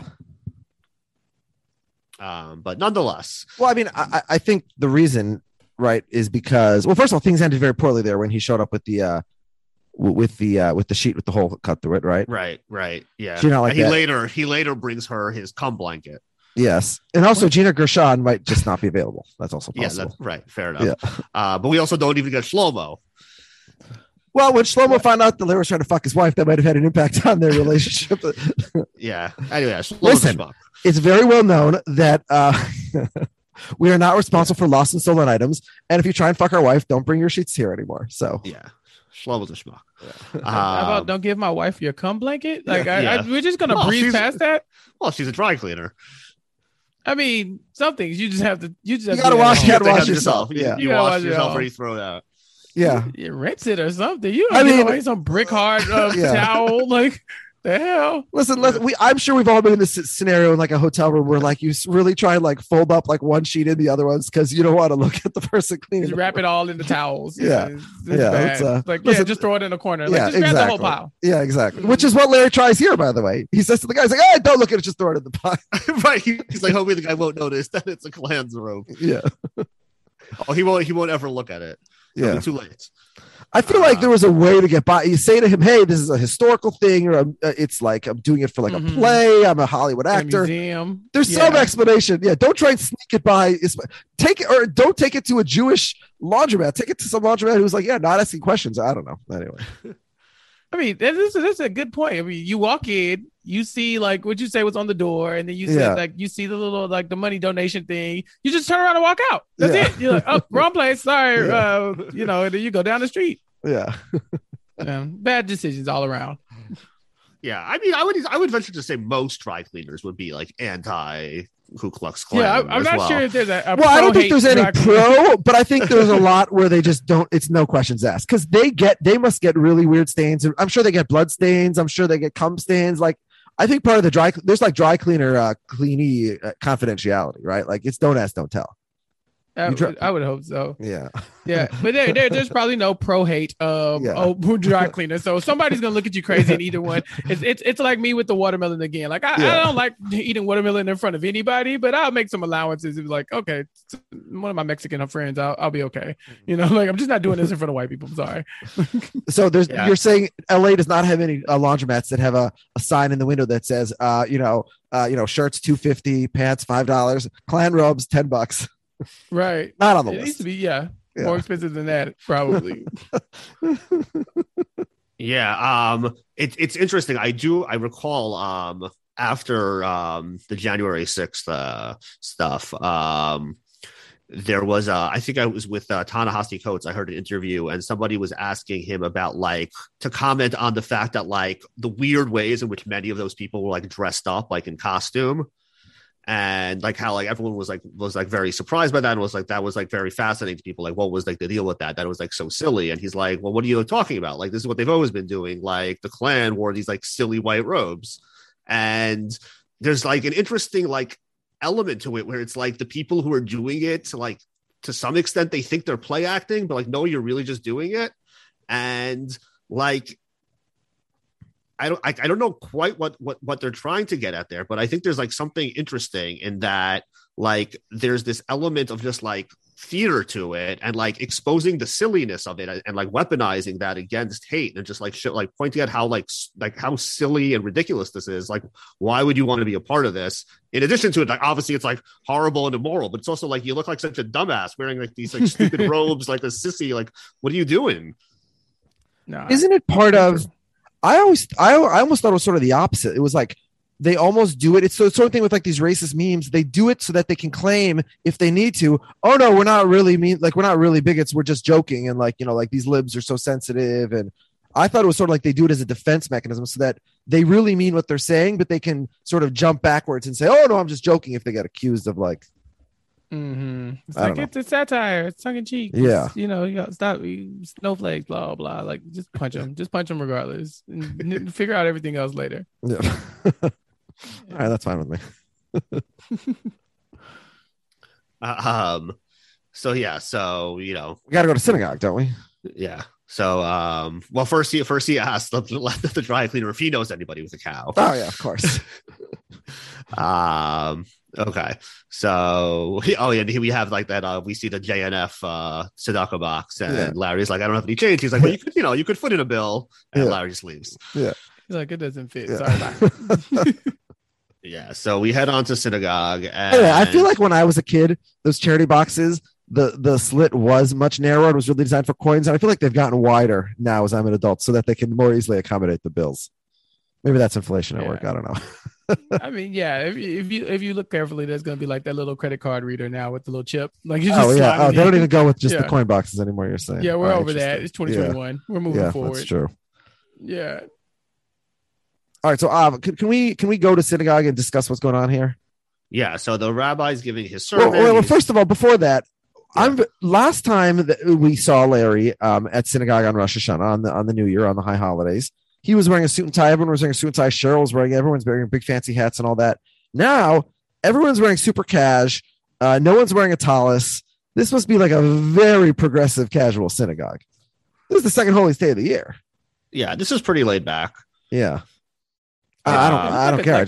Like a daytime, just like a casual like meet and greet almost. You know, no one was dressed up at all. Yeah, very strange. Yeah, what I was discussing with Alex earlier, that what's a complete like random coincidence, but also like a crazy tie-in for this episode is that in a more traditional Orthodox synagogue, what you would see many of the men wearing on this day of the calendar is white robes. That's like the garment that Jews wear on the high holidays. So it's a very different white robe than the Klansman robe, to be yes. No, it's not exactly the same, but it's like. But the point is, there's an opportunity for sort of comedy of mixing and matching. But Larry's not religious enough to even know about that. Right. That's what. Right. I thought that was interesting. Right. Yeah. That would be like even too inside baseball for Curb. Yeah. I don't think too many Reform Jews know what a kittel is. For sure not. Oh yeah, no, I wouldn't think so. Although I never know. But yeah, so we were going to consider wearing our kittels on the podcast, but we thought you might, be confused. I've been a bit nervous to get on the video. Oh no, I'm definitely going to screenshot it first before I go. Make no mistake. But I was confused by this whole scene because they're not wearing like anything close to formal clothes and they're cursing each other out at some points. I was like, this is the most casual religious service I've ever seen in my life. Like for somebody to just turn around, just start dropping the F-bomb. I was like, I will say a big difference between synagogues and churches is church, and obviously there's many denominations and of both Judaism and Christianity, so not everything's the same, and don't come at me, but like synagogue tends to be a less formal affair than church in general. That having been said, you can whisper one or two lines during the rabbi's sermon. You can't go and carry on a whole conversation. People would shush you and yell at you pretty quickly. Yeah, but that's what happens. Yeah, it was kind of like as a respect thing. You don't talk while other people talking, but I mean, you're dropping the F-bomb. That is a listening. Like me, I'm going to turn around. I'm going to be in your whole conversation once you start talking like that. So this is not distracting anyone. That's why I was kind of surprised when y'all said it was such a big deal that day, because I'm like, okay, if Rosh Hashanah is a big deal, why can't you just stop cursing for 5 minutes until you get outside? I don't understand. Well, Larry's here under protest anyway. And last time we saw him in synagogue, it was on Rosh Hashanah, and he got thrown out by the bouncer, actually. Okay. So, which actually is why you think he'd want to be more careful. Although maybe he wants to be thrown out, probably. He wants to be banned for life. Yeah. Like he never wants to go back to synagogue ever again. Yeah, dropping F-bombs on Rosh Hashanah is a good way to get banned, I would think. I would think. Yeah. Yeah, but stuff like this goes on. People talk in shul. Yeah, but yes, but not during the sermon. I feel like during louder portions, and also not the things that Larry's talking about so loudly. But whatever. Here's my other question. So the Rabbi Av, I'm sure you picked up on this, when he's calling out the blows of the shofar, he says Shavarim Trura, which is supposed to be 3 medium blows followed by a bunch of staccato fast blows, and the Baal Tokea blows a Tekiah Gedola instead. Yeah, completely wrong. Yes. This is inside baseball. Yes, quite. So we're not even explaining it to you. It's not worth it. I won't get into my whole rant about why we say it's 100 when really it's 90, but we'll save that for a different podcast. Yeah. Well, I just want to know why we'll save it for another podcast. It's not. I just would like to know why they got this wrong, though. Like, if you're saying it was very obviously not the right, so there's three different kinds of blast. There's 3 different kinds of blast. Oh, why did they do it wrong? Because Larry and the people and the actors don't know the difference. That's what I'm saying. Like they. I mean, you wouldn't even just like you don't have to have that line in the show if you're not gonna you can just skip it. This goes to what we were talking about before in Palestinian Chicken. So in Palestinian Chicken, there's a scene where Marty Funkhauser, Vince Vaughn's uncle, whatever he is, becomes very religious and insists on saying blessings and grace like before the meal. And while they're filming the scene, Marty Funkhauser, Larry David, or Super Dave Osborne, Jeff Garland, Larry David, like every actor in the scene, Susie Essman, is Jewish. None of them knew the words to the prayer that he was going to say. And so Shara, what's the actress name? I forget off. She was on our podcast. I should know. Ann Bedian. Yeah. Ann Bedian, not Jewish, who an actress in another scene in the episode was watching, knew it and told them. So the answer is just because they said, hey, just say some words that sound like Rosh Hashanah words, I think. Right. Like they don't know. Yeah. Okay. Yeah. And like in a broad sense, they're like very close. Yeah, it doesn't correct. Like they're like the number of viewers who notice and care are me and Av and a few of our nerdy Jewish friends. Yeah. Yeah. How was your shofar blowing? Non-existent. I'm Larry at the beginning of the episode. Yes. But I'm sure you've tried before, right? I've tried, and I've always produced what Larry at the beginning of the episode. Yes. Larry will blow a beautiful tekiah shavarim tekiah at the end of the episode. He does. What he does at the end is beautiful. Yes, very nicely done. And I'm gonna guess that it wasn't him. But, maybe I'm wrong. Yeah, and we do know, by the way, in LA that it's known that they hand out shofars, right? Because Berg, the Swede lawyer, he had one in his office also. Right. So people are just handing out shofars left and right. I've never seen a shofar just handed out to a congregant at the end of services, but what do I know? Yeah, so the whole subject of Heidi and the Pirates movie comes up, and Larry's like, I'm very concerned, about the situation, and like I know what happened, like I saw it, I'm the one who picked it up, and it's it really calls into question like her whole character. I don't like the implications of this. Again, I complained about this earlier, but the relationship between Larry and Freddie doesn't justify this conversation. Yeah, in my opinion. So Susie, so Susie jumps in. They ask her if she likes Pirates Wood. Sue's correct. Pirates Wood is terrible. We covered this earlier. Mm-hmm. And they, they have a whole discussion about chips versus this versus that. Whatever. All right. I like chips. Chips are the best, I think. Yeah. Chips are very safe. Okay, so that the service ends, question for both Chappelle and Av: are Pringles chips or are they own category? Chips. They are chips. Yeah, those are chips. Yeah. Okay, because I like a lower tier chip though. If they're if they're. I always thought they were chips, and then I mentioned this in passing. I was just like, "Oh, what kind of chips do I want? Pringles?" And this person said to me, "No, chips and Pringles are two totally different things." And I thought that they were the crazy one. So they thought I was the crazy one. So I'm glad you guys were on my side. They're just like there's nothing different about them from chips. They're like Lay's. It's a brand of chips. Yeah, they're just they have good branding. They come in a tube. But put them in a bag, and they're no different than any other chip. I mean, I haven't studied the ingredients, but they okay, good. So I'm not the crazy one here. Are they made from potatoes? It's just a lower tier chip though. Like I'm not even talking about the quality. I'm just talking about the category. Yeah. Because if you're eating Pringles, you don't tell somebody you're eating chips. You say Pringles because you need them to know you're eating a lesser chip. I'm slumming it today. I mean, I guess it's true, but I mean that's just branding, right? Like if somebody asked me, "What are you eating?" I would say I'm eating Pringles. I wouldn't say chips. But yeah, I don't think that makes it its own category of food. No, quality makes it a lesser. I'm sorry. You know what it is with Pringles? Like their flavors are always too strong. Yeah, they're not subtle. My kids like them. I think that's why. Yeah. So I think I liked them as a kid, and then like as I've gotten older, just like their sour cream and onion is like too oniony, and the barbecue it's like, and then like you get too much of like the flaky red all over you. Like it's not worth it. Like there's better barbecue chips than Pringles, and there's better sour cream and onion. They're just they're just like mediocre chips. Yeah. Okay. All right. Okay. By the way, is it time for the ad read? Today's episode is brought to you by Pringles. No, but we said try our new sour cream and onion and barbecue flavors. They are the best. Not too oniony and not too barbecue. They're 60% as good at Lay's for double the price, but that might be what's there, so you'll have it. You could packaging is a big advantage. It's a branding thing. Yes. Also, packaging is that you don't need to find a way to reseal it because it comes with the little top. Yeah, that is true. Yeah. And it's weird that like more things at this point are not sold that way. The fact that you still like you buy a bag of chips and you open it and now it's just like you're fucked. Yeah, you like, need a second. It's like you either eat them all or like the chips are stale now. And like that cereal still is like sold as we put it in a plastic bag and then we take that plastic not resealable bag and put it inside a paper box. Yeah. And that's how we sell cereal to you. It's true. That's crazy. Then, like the off-brand cereal, we don't even bother to put it in a box. We just put it in a bag at the bottom shelf. You know? Yeah. It should come in like one of those, like, you know how you get when you get like craisins? Like it comes with like a slide. You can slip it back. Yeah, you can close it. Like by now you would think you want to save and preserve this stuff. But then, you know, how is Big Cereal going to keep making money off? Like, you know. So some cereals do come in those. My my granola that I was eating the other day, but Bob says that's not cereal. He's on the other side of the Pringles chips debate there. So yeah, a separate food. Yeah, it's its own category of food. Just granola. I think granola and Pringles is one category by itself. Right, it's one category. Yeah, it's the same category. And porridge. I don't even know porridge. What's the difference between porridge and oatmeal? Isn't it just a different word for the same thing? Oh, it could be. Is it? Is it? I think it is. I don't know. There might be some subtle difference.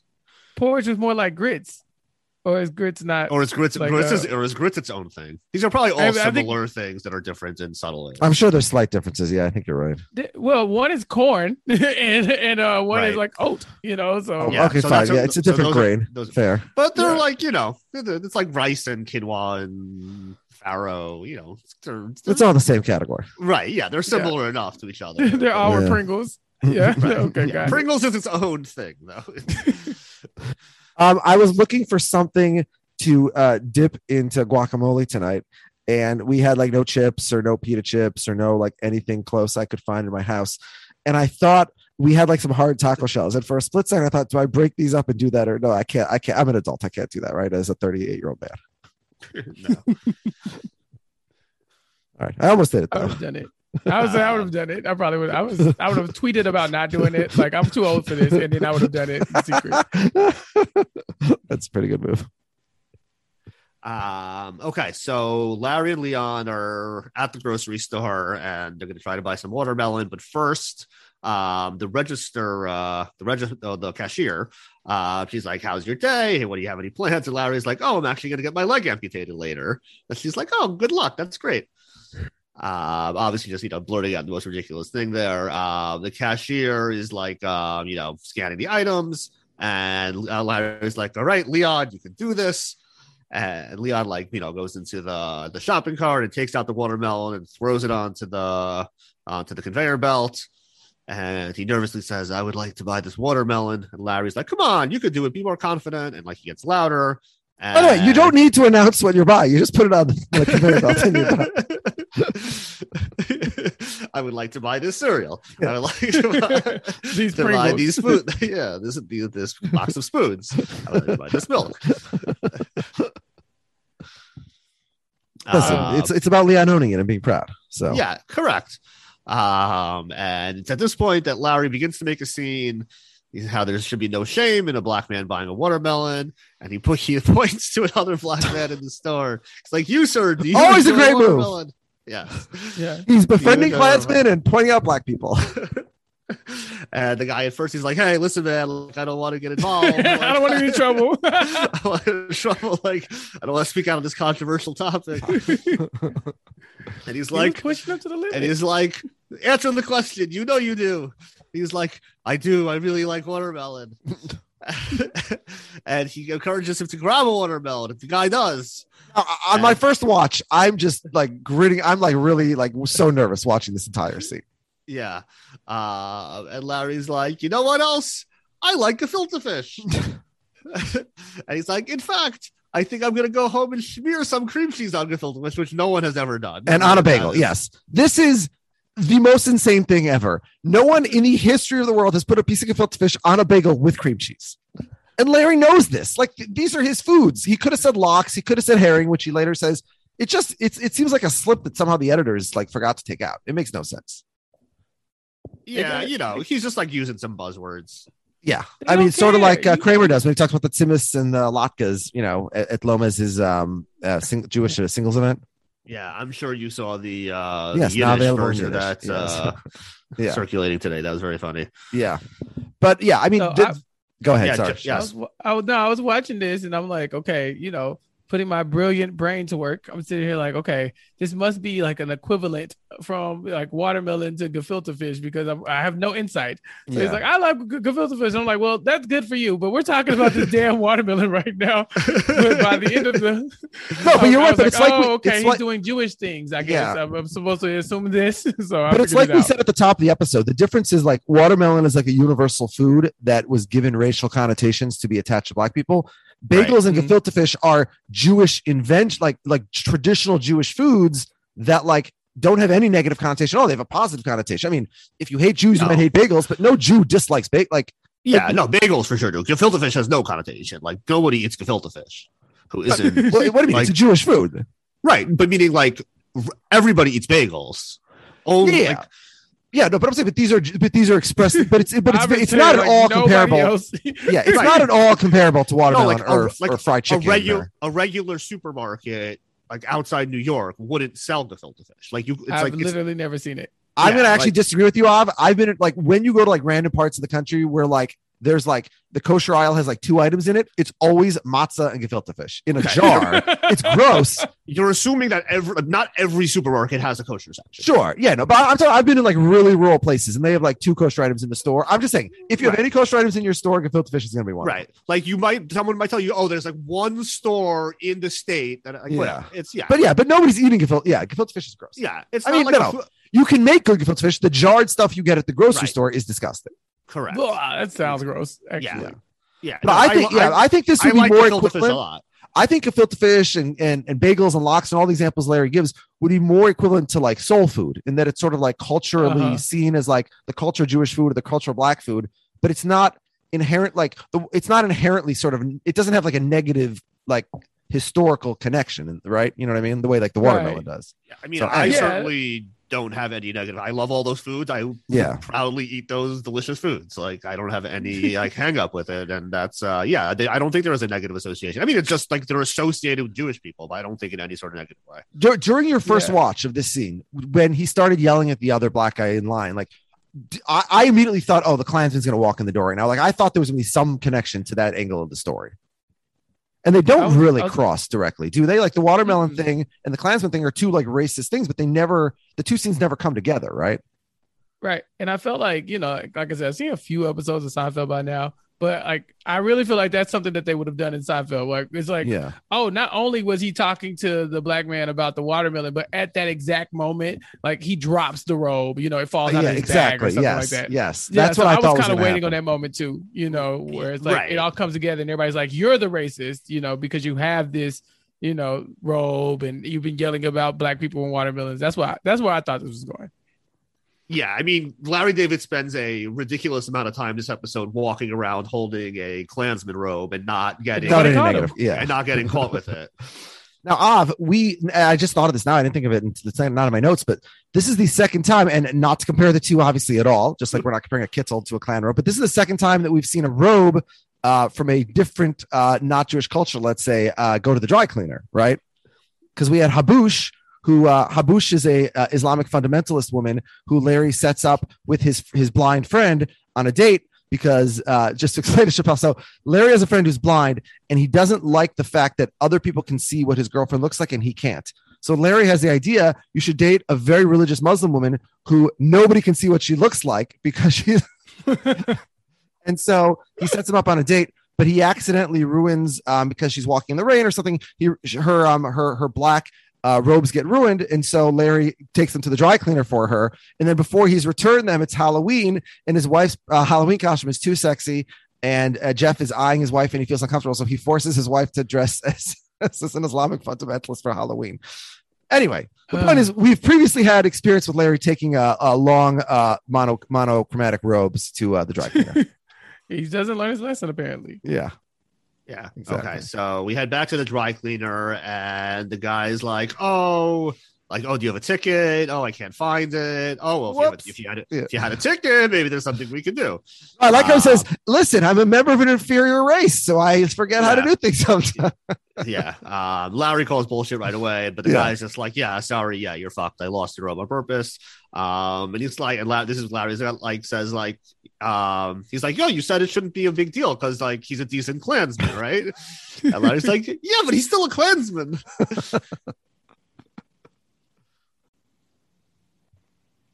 I think my favorite line was like when he's like, you just can't go to the Walmart and just buy a robe. Like, I love that when he goes, because he goes, of course, to tell the Klansman like, hey, I don't got it. You know what I'm saying? Like, I don't know what to tell you. He's like, can't you just go to Walmart? I'm like, if they have Klansman robes at Walmart, it's a problem. Yeah. By the way, you're right. You raise a good point, Chappelle, because he says, oh, I've never had a custom robe before. Like, these robes are all custom. You can't get them. Right. You got to make it yourself. They ain't selling these at the store. Right. Yeah. Somebody's, so at least at the very least, somebody is sewing, these badges and stuff on there. Because I'm not going to Google it. I bet you could probably find them online and buy them online. I don't want that in my search history, but I'm just going to make that assumption it's available. I'll Google it. Yeah, I mean, and it is interesting because there is also the trope of like the decent Nazi, like in like Holocaust fiction. Like there's always like there's very overrepresentative the sympathetic guard, or like the most decorated Holocaust movie of all time is Schindler's List, is about the guy in the Nazi cop. The same thing with like white savior complex for sure. Black movies also, it's a similar thing. So it's like I think the audience can't identify with the minority unless there's the majority person who's the good guy, basically. I'm saying like, yeah, I got your back. It's like, thank you. Why didn't you speak up when they were doing this to us? But so this Klansman just happens to live right outside LA and have a farm with a cow. So this is why it pays to be friendly to any Klansman you come across, because they might help you in a lie. Yeah, and the is the lesson of this episode. The dry cleaner delivers a classic Seinfeld line when he tells him, this is terrible. Now he won't have his robes in time for the rally, and he says, "That's a shame." Yeah. Okay, so we head to Klansman Joe's house. And Larry's so sorry. Klansman Joe obviously is very upset. You don't really want to get a Klansman upset. And Joe's like, how are you going to fix the situation? Like, I can't just go to Walmart and buy a Klansman robe anymore. And Larry's like, I have this idea. My friend Susie, she owes me a favor. She's great at, sewing things. Maybe she can make you a robe. I mean, it'll take a little convincing, but like, believe me, she's so good at this. Like, you are going to be the envy of all the Klansmen. You're going to be the most popular one among them. You might even be invited to the Grand Wizard's house for dinner. This robe is going to be so great. And it's like, I always would have liked to be, invited to the Grand Wizard's house. That does sound nice. That is, every man's dream. Yeah. Does not sound like a great day for me. So it turns out he has a cow. We hear the moo, and Larry's like, maybe you could do a favor for me. So everyone's and that day is favors. Today. Yeah, where everyone's paying it forward or collecting it forward. I think it's going backwards, but yeah. Well, it's weird though, because Woody Harrelson's whole thing is that he wants a cruelty-free cow, and you go get one owned by a Nazi.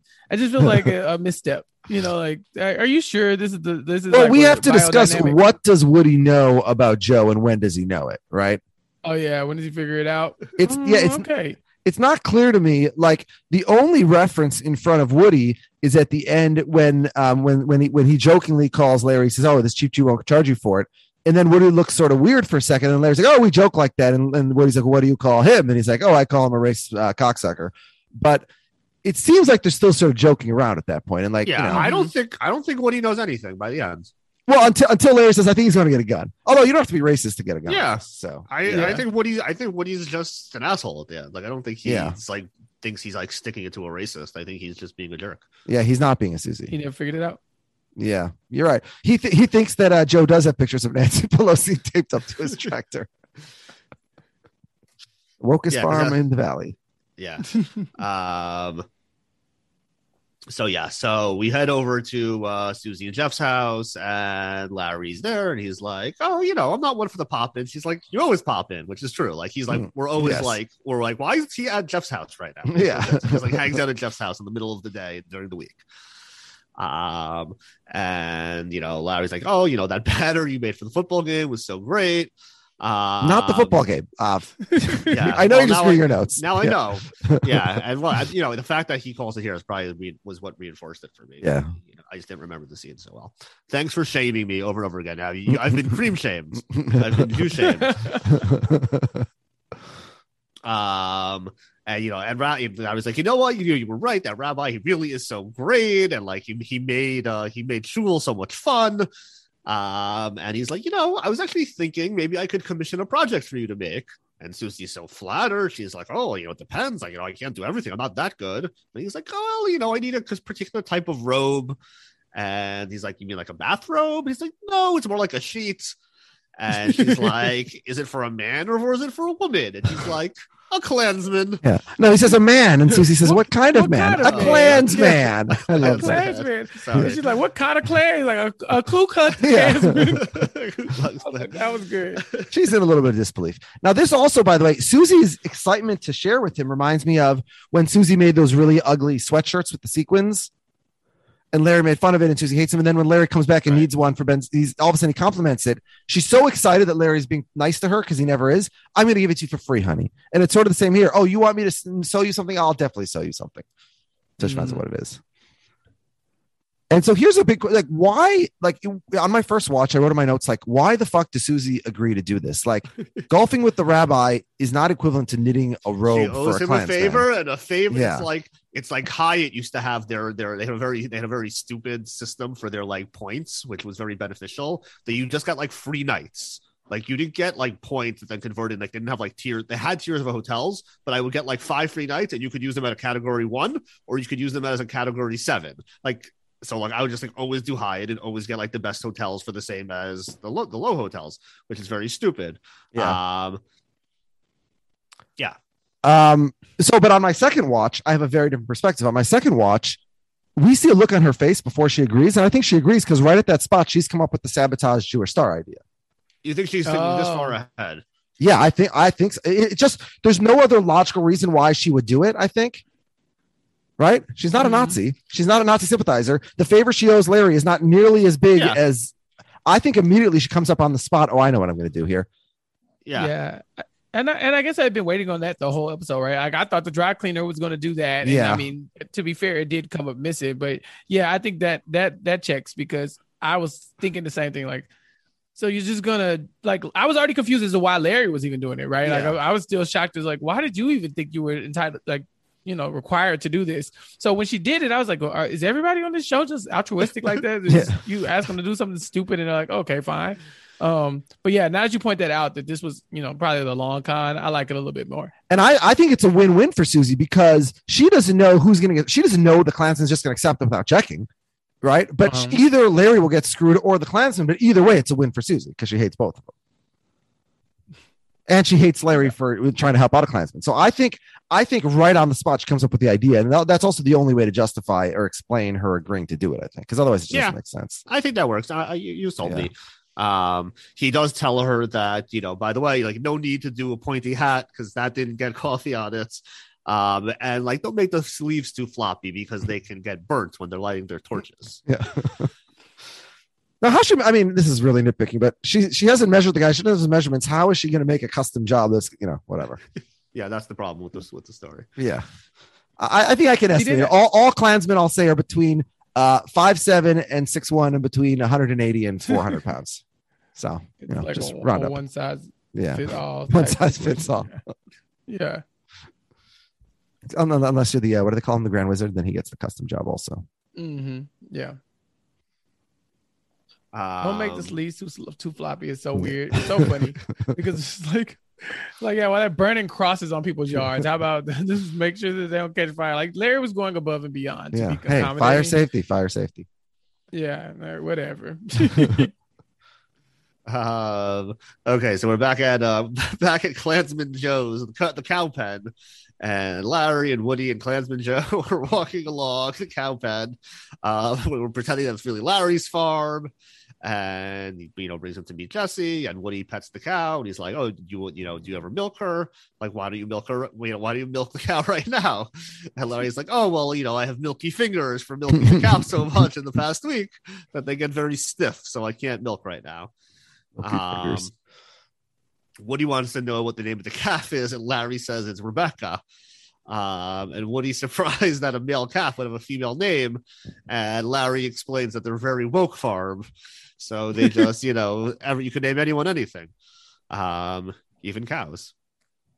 Very gender bendery. Gendery bendery. Yeah, I like that one. Gendery bendery. Yeah. Yeah, I mean, it's like Larry was not going to survive like even one more question.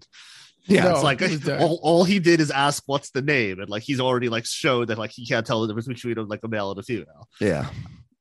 I mean, once you hit the most progressive farm in the valley with like Nazi like Joe standing right there, you have to kind of wonder like how much longer. Like if they ask me anything remotely political, like I think this is over. So, and why is Klansman Joe so buddy with Larry that he's like, all right, I'll let you do a favor. Oh, I get to meet Woody Harrelson. But why is he like so committed to the lie of, I'm a progressive? Like, what's in it for him at this point? He's getting his robe anyway, right? Yeah. They're just saying, I thought everybody in the show was acting like that. He's the he is the nicest Klansman around, I guess. I guess so. In this episode, everyone is very into honoring favors. Like, I did you a favor, you're calling in the favor, I have to do it. That's the ethos of this episode. To completion, Yeah, so we have the line that you said before where he offers him some apples and he says, don't worry, I won't let the Jew charge you for him. And he's like, what was that? He's Larry's like, oh, I call him racist cocksucker. That's how we joke with each other.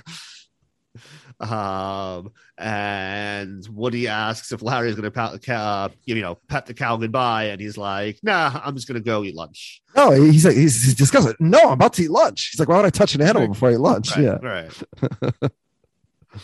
It's like last episode with the dog. He's like, I couldn't say the name. Larry will commit to the lie, but he's not going to do anything he finds that distasteful. Befriending a Nazi, that's okay. Touching an animal, can't do that. Ew, gross. Yeah. Touching an animal or overlooking a single morsel of pirate's booty. Right. That too. Okay, so we head over to Freddie and Heidi. They're having a meal together in the restaurant on a date, and Freddie it seems awkward, and Heidi can tell something's wrong, and he's like, so I heard from one of your patients that they saw you drop a pirate's booty, at that you like made a decision to not pick it up and went on with your life. And she's like, who told you? And he's like, it's not important. She's like, that's the most important thing. And like, she basically bullies him into telling her that, of course, it was Larry David. And she's like, Larry David, he can't even decide between 1 and 2. What does he know? I thought it would make more sense if she like went like to his vision rather than his decision making. No, she did. She calls him Mr. Magoo. That's his vision. Yeah. Mr. Magoo. And she says he can't see anything. That's why it's a Seinfeld reference. This guy's eating onions. He can't tell between 1 and 2. He's blind as a bat. He can't see. Yeah. I mean, I thought that's what he was going for. Yeah, I just don't understand. Do you really bring this up? Is this really like a offense where you can get broken up with? Because, like, I mean, it's pretty like it's not great, right? It's not great. You did this right in front of me. Well, by the end of the scene, though, she clearly shows that it was the right decision because she's like a complete brat. Yeah. I just don't know in the moment. Do you even bring it up? Like, there's such a like a weird thing to say. Like, hey, my friend saw you drop something on the ground one time, like and one piece of food. You. Right. Also, we have to be honest here. Freddie Funkhauser has outkicked his coverage with Kaylee, with Heidi, the optometrist or ophthalmologist. It's not believable. Sorry. Yeah, she's very attractive. Has a steady job as an optometrist. He's like trying to like make some boutique hotel where he has Larry David curating the menu. No, he is wealthy. He has all the mattress stores, right? Right, that's true. But still, fine. Yeah. But okay. I don't think she needs that funk money that bad. But I don't know. She's good. Yeah. Yeah, so she has a complete meltdown, I would say. She starts, throwing French fries all over the restaurant, right? Yeah. Full Karen at the beginning. Oh, that's true. She just showed her ass. So, it starts with one pirate's booty, and it ends with a whole bunch of French fries on the restaurant floor on purpose. By the way, as a Jeremy, it freaked me out that like she grabs all the French fries and doesn't wipe her hands or wash her hands, and she's got grease. She just walks away. Yeah, gross. All right. Yeah. So we go back to Klansman Joe's. And they're walking out, and Woody's like saying, this was so great. I really enjoyed meeting you and this Klansman who I don't realize is a Klansman. And we should really talk more about the show. And meanwhile, Woody is. Do you think Larry said to Joe, "Hey, listen, really button up and don't say anything about your views on politics and race and whatnot"? I mean, obviously, he's like, let's keep it on the DL that you're a Klansman. Yeah, I've never spoken to a Klansman, but from the little I know, they don't seem like the kind of people who can keep it quiet about it for like an hour long hangout session. Like they would care, right? Yeah. Like you tell them to keep it quiet, they're like, "I'm a Klansman." By the way, he would have a giant Confederate flag on his. I mean, I guess Larry had him take it down, right? Probably has a MAGA flag and a Confederate flag flying somewhere, all over. He's got, I don't know. Anyway. Well, there for sure are Klansmen who are only like secretly Klansmen. And but this guy ain't secret about it. This guy's going to rallies in downtown LA. Well, maybe he's not from LA. Maybe there are people who go to rallies and then like they're Klansmen in their private life. I'm sure that's a lot of people. We didn't even talk about that. How bold you must be to literally walk around with your robe and like in hand in downtown LA. Yeah, you're supposed to like vacuum seal that thing and like put it into like a tiny compartment or something. You don't let somebody see you walking around with your hate robes on. What are you talking about? Yeah, be better, Klansman. Come on, right? Completely disorganized. You don't be a secret Klansman. You put it up. Have some respect or something. Put in some efforts. What are we doing here? Right. Half-assing. Y'all don't get punched enough, and it shows. That's all I'm saying. Don't half-ass being a Klansman. You know what? Half-ass being a Klansman better than full-assing being a Klansman. Listen, they don't get punched. Yeah, I never understood like these like political reporters on Twitter who would complain like Trump has like gone golfing 17 times this week. I'm like, so you want him to be presidenting more? Like, let him waste more time in his own like resorts. Like, that's much better than anything else he could be doing. Like, why are we complaining about that? I always felt really comfortable when George Bush was at Camp David. I was like, you know what? It's fine. We're good here. Yeah. Hang out. Go play golf. That's fine. Mm-hmm. Okay. So he's throwing grapes in the air and he's trying to catch them in his mouth and he misses one. And Klansman Joe's like, "Hey, you dropped a grape. Can you pick it up, please?" And he's like, "Yeah, it's just a grape." Klansman Joe is like not having it. He's like, "This is typical Hollywood leftist bullshit." Now finally, he's seen enough. And now Woody's like, "Whoa, what's going on here? Like, Larry, help me out." And Larry's like, "No, he's right. You should pick up the grape. You threw a grape on the floor. You should pick it up." Yeah. And Woody's like, "Okay, fine, I'll pick it up." And he picks it up and he throws it down, and then he takes a bunch of his grapes and throws them all over the ground. He says, "Fuck this farm, fuck you guys, and fuck your show." And the Klansman says, "Wait right there, please, while I get my gun." Yeah, right. While I go get my gun. No. It's even more. It's more triggering to for me. It's just stay right there, boy, is what he said, and I was like, "Yep, that's a Klansman." That's what that was. But I kind of agree with Woody Harrelson here. Like, I'm not an advocate for littering, and I definitely would have picked up the pirate's booty, but you drop a grape on the ground outside. I agree with you 100%. This is not comparable to pirate's booty. I didn't say it's comparable, but like it's still like his property. Like it's like something you're outside. It's a piece of fruit in the grass. Who cares? He yells out, "It's biodegradable." And I'm like, he's not wrong. It's not going to be there. Just give it a day or two. If it's on a floor, tile, wood, whatever, that's one thing. But it seems like it's on grass outside or dirt or something. I don't know. It just kind of like rolled around the pavement, but I'm sure it's like a tiny bird will come eat this. Like, this is not a big deal at all. But if he asks you, you should probably do it, but it's a little unnecessary. Yeah, I mean, if I was like at somebody's like front yard and I dropped a grape and they're like, "Hey, you dropped a grape, could you pick it up?" I wouldn't say, "No, fuck you, it's just a grape." Sure, but you'd roll your eyes about them and complain to your wife later, like, what kind of I guess. I'm talking shit. I'm like, all right, I guess I got it. I do love, though, as Woody runs away, he's like, "Ted, he was right about you." So did Ted Danson tell Woody Harrelson, "Be careful because Larry David befriends Nazis who are strict about cleanliness"? Like, what did Ted Danson warn him exactly? Just that, like, he's an asshole. And he'll get you caught up in nonsense. Yes, that's accurate. On the show too. Yeah, lead me out to a Nazi farm. Just like stay away from him, which as we know from George, makes people more attractive. Yes, of course. Yes. Okay, so we head back over to the optometrist's office, and Larry again is complaining that he can never tell the difference between 1 and 2, and he gets dilated again. And now Heidi comes in the room and is like, "What the fuck did you do? Why did you go and tell my boyfriend that I dropped?" As we said, what the fuck is wrong with you? Like, who, rats someone else out for like such a minor infraction? So what's wrong with her? Like, there's no reason to have this like interaction with Larry at this point. What is her goal on this scene? I mean, sometimes you just want to yell at someone who did something stupid to you and that's fucked up your life. I feel like I'm always telling my wife, like, if it's not gonna directly benefit you, don't start fights. Like, unless if there's something you need, like financial or otherwise, fine. But like, don't do it just to feel better, because you end up feeling worse. Yeah. So not everybody is so cool-headed. No, when you yelled at the man about flicking a cigarette into your your baby, what were you about to call? Fair. What were you fixing there? Fair, yeah. Caught. Okay. And then all of a sudden the coffee gets thrown, and you're telling your wife, and she's like, "It's your fault." You're like, "How is it my fault?" Yeah. Because you didn't take your own advice. Yeah, true. Look at that. Yeah. Listen, I'm like Larry. I'm anti-littering. You throw a cigarette down, you pick it up, especially if you throw it on my baby. Yeah. She's like, "Don't throw it on my baby, jerk." Yeah, she's like, dude, like, I was dating the mattress king of Los Angeles. He has a new chain of boutique hotels that are just getting off the ground. Okay. And everything was great. Yeah. And you ruined it all go for and me. blow up my life. Yeah. If you're as obnoxious as this woman, though, I don't know how she hit it that long, honestly.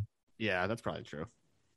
That's true. Yeah. And I don't know. Beautiful Maybe women she just have felt a like way. the absurdity brought it out of her. Like she just felt like this conversation really can't be happening about this one damn thing. And so, she became a jerk, but I honestly think it was valid, the reaction, because it's like, are you really talking to me about a piece of something that I don't even remember from days ago? Yeah. Like, did you hear it through the grapevine? Like, come on. So but we find out she really is a very entitled person, though. In the scene with Larry also. She's pretty bad. We that out. I go the other direction as well. Like, if Freddie Funkhauser is the type of thing that, like, this is like so unsettling to him, and bringing this up with her, like, how have they gotten this far into a relationship without something else really frivolous not have ruining it? Like, this is an insane thing to like bring up as like, oh, this has really been bothering me for the last 2 days that somebody saw you like litter a small tiny piece of food in your own office. Yeah, but this goes back to what I said at the top. Like, it makes sense if Freddie is so close with Larry and they've had a relationship for years and years, but when he's a guy who just showed up 2 years ago out of nowhere, it's a little bit harder to believe.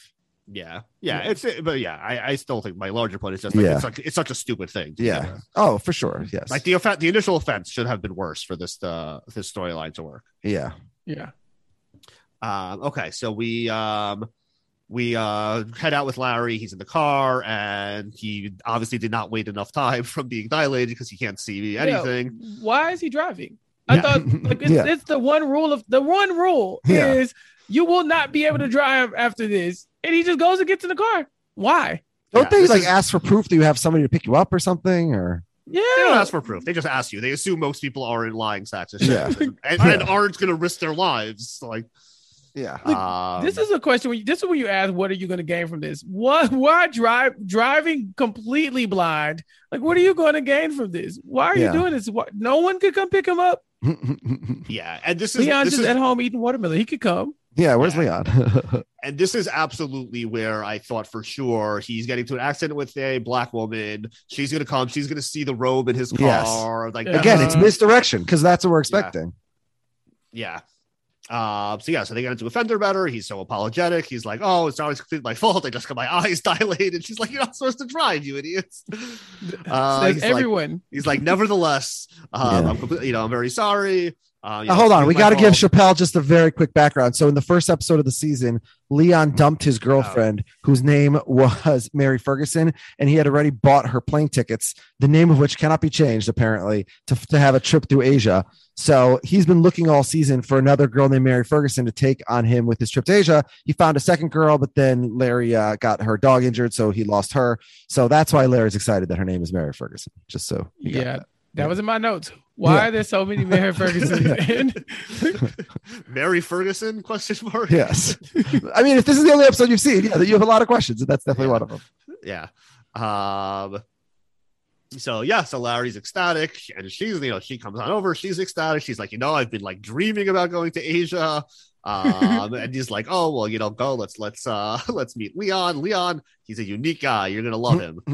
And they walk in, and Leon and Swat, who we've seen before, in a few episodes, this is his fourth episode, they're just they're sitting at the table chowing down on some watermelon, and she just looks at them, is humiliated for them, and walks out, and it's over. All right. So again, here, massive difference between my first watch and my second watch. And I want to get your take on it, Chappelle. My first watch, my notes are, why does Mary Ferguson leave? Why is she judging them for eating watermelon? Is it possible that in an episode with a Klansman, she's the most racist person in the episode? Now, let's get to my second watch. I had a very different perspective. I wrote, is it possible that Mary Ferguson 3 walks in and thinks this is like a Get Out situation? Some old rich white man collecting black people and tricking them into committing racial stereotypes for his amusement. And then I was trying to imagine, like, if I was Mary Ferguson. So, like, my car gets hit. The person on the other side happens to be like a rich and famous Gentile who I'm not really that familiar with, but I know that they're rich or whatever. And they say, hey, you want to come over to my house and, we'll watch a Vikings game together or something. And I'm like, yeah, sure. I'll come over to this rich guy's house. I might get some free stuff out of it, whatever. And then I walk into the house and I see like 2 other like stereotypical Jews doing something very stereotypically, like counting money or something and screaming oy vey. Like, I think I might bail at that moment. So the first time I watch it, I don't know what the hell she's doing. The second time I'm like, oh, I understand why she got the hell out of there. So what's your take, Chappelle? Oh no, it's that second one for sure. It's definitely you walk in and you're like, y'all doing something that just we wouldn't be doing in public already, and y'all are doing it in bulk, and now I'm a part of y'all, and I don't like that. So yeah, that's where you have to kind of back out slowly. I've been in situations like that before too, where you see people doing something and you're just like, that doesn't look great coming from us as black people. We probably won't do that. And then if I notice that they're not picking up the hint, I'm just gonna go.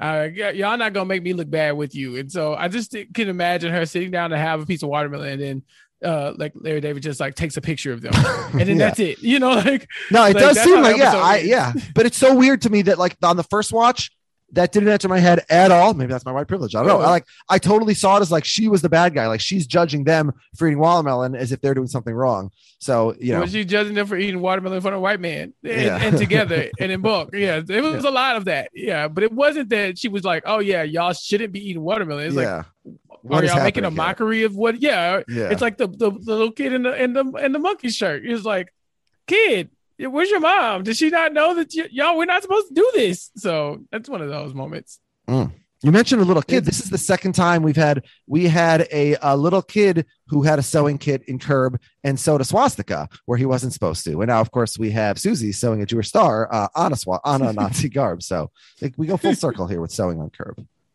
We like that. I mean, what was your take on the scene with Mary Ferguson as she walked in? So I wasn't sure. Like I knew obviously they were playing up the watermelon motif, but I wasn't sure if there was also like a masculine component to it also, where it was like specifically like a black woman wouldn't want to see a black man. I wasn't sure if that was part of it as well, but it sounds like it's not. I mean, it could have looked like a watermelon date. Like she walked in and saw these 2 men like staring at each other eating watermelon. She probably thought like, oh, maybe that doesn't make her the most comfortable. I think it's actually left up to interpretation. I really hope it's not the last one. When she walks in and she's like, ew, black man eating watermelon. But I think it's more like, what are y'all doing? Like it's kind of tacky. But also because Leon, when she walks in, he says, sit down and have some of this sweet meat. And I thought that was so funny. Yeah.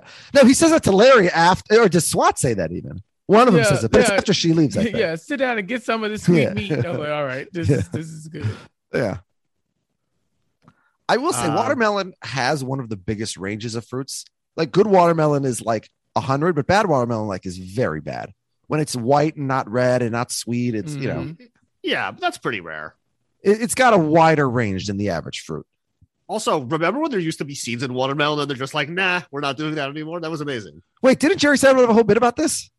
Yeah, that they solved that without cancer. Oh, so now it doesn't work anymore because our kids wouldn't know what they're talking about, like seeds. What are you talking about? Yeah, like, there used to be, I don't know, Chappelle, how old you are. Did you grow up with watermelon with seeds in it? Oh yeah. Sit down. Yeah, it was actually not enjoyable to eat because there was so much spitting involved. Yeah, it was now you get like 2 seeds at the most in like a slice. It was the most difficult thing about watermelon. Yeah, like you're eating it, but half the battle is like trying not to like swallow the seeds. But yeah, so and then it felt great when you come across a place where they had like diced watermelon, so it didn't have any seeds. You're like, oh look, a treat. A seedless watermelon. You don't see that every day. Now we literally see them every day. Yeah, you just get the delicious meat without the disgusting seed in the middle of it. We still have cancer though. So yeah, the scientists really focus on that. Although we're doing better with cancer. Yeah, certainly since that bit. Yeah, but I feel like we've progressed on watermelon more than cancer, or maybe we've solved watermelon. Watermelon is in its premium form. Yes. Now the other way we could solve watermelon is that when you cut it, especially a juicy one, that you don't make such a mess. Yeah, half the battle is like not being covered in watermelon juice. Yeah, that's why you got to eat it at like a barbecue. It's got to be an outside food because when you eat it inside, you're making a mess. Yeah, I end up like eating the slices leaning over the sink. Yeah, so we head on over to the Klan rally. It's the it's the big day, and we see a bunch of Klan members. They're marching and they're chanting, "You will not replace us." And Klansman Joe, he's in a hurry. He's running through the streets. He hasn't even had a chance to look at it. Like Susie pulled on him what Larry tried to pull on the dry cleaner earlier, give him the robe, but somehow he hasn't looked at it before putting it on. He's in such a rush. And he joins in. He starts chanting and marching with them, not realizing that Susie has embroidered a giant Magen David or Star of David on the back of his robe. And some people were like, hey, this Klansman's a Jew. And they start beating the shit out of him. And he gets his comeuppance. Now, I'm thinking about it more. Certainly, Susie's main target was not the Klansman. It was Larry. Because she had to assume that Larry would give it to the Klansman. The Klansman say, oh, look at this. It's so nice. Unfold it. Look at it. Although, what would Susie have done if Larry had done that in front of her? Right? He would have said very funny and given it back to her and taken, right? Everyone is counting on everybody else being not incompetent and not diligent. Yes, exactly. But it's probably fine.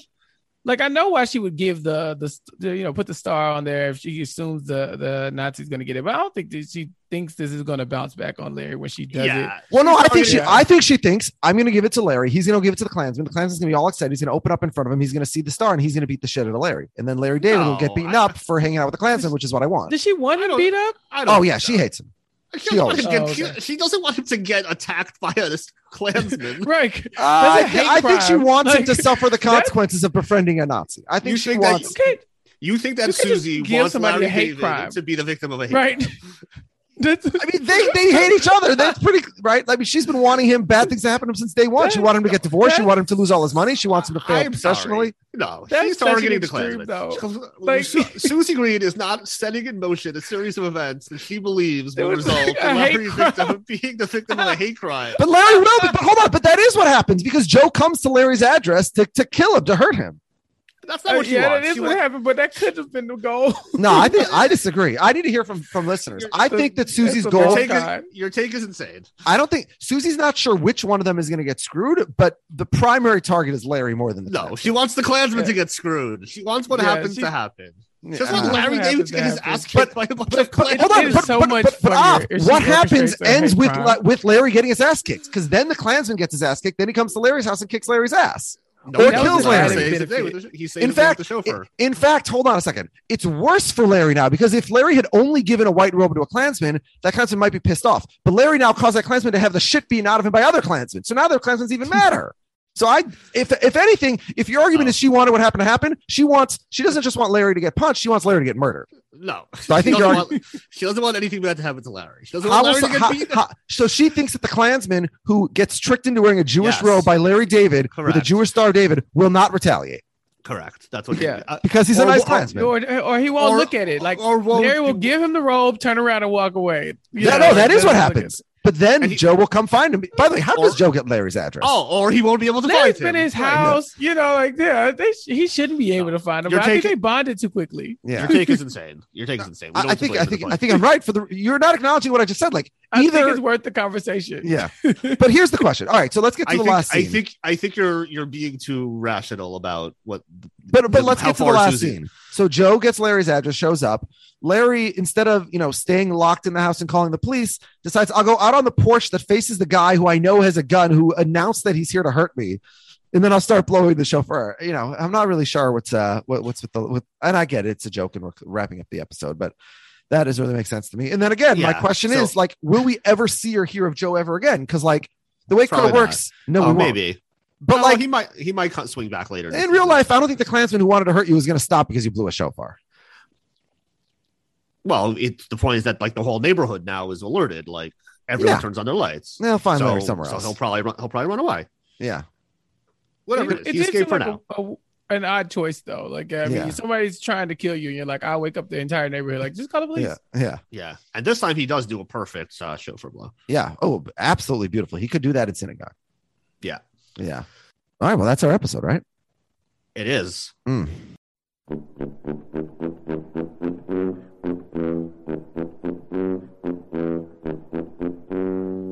Well, I don't know how official any of these rankings really are. All right, Av, why don't you go first? Tell us, how do you rate this episode? It's interesting. This episode is, it definitely struck me in a lot of ways, and I would definitely love to hear more from both of you. Like, I think, we've spoken like a lot of granularly, but like, it would be interesting to hear some just like big picture thoughts. I think both, like, there's two different components to this episode. To me, there's how funny was it? There was like how ambitious was it? And then how well did it execute its ambition? And I would say there was one storyline that just like completely didn't work for me, and that was the Kaylee Cuoco optometrist storyline. I just thought that was like just like so silly, didn't make any sense. No one behaved rationally. Like, as we kept saying, like little tiny thing.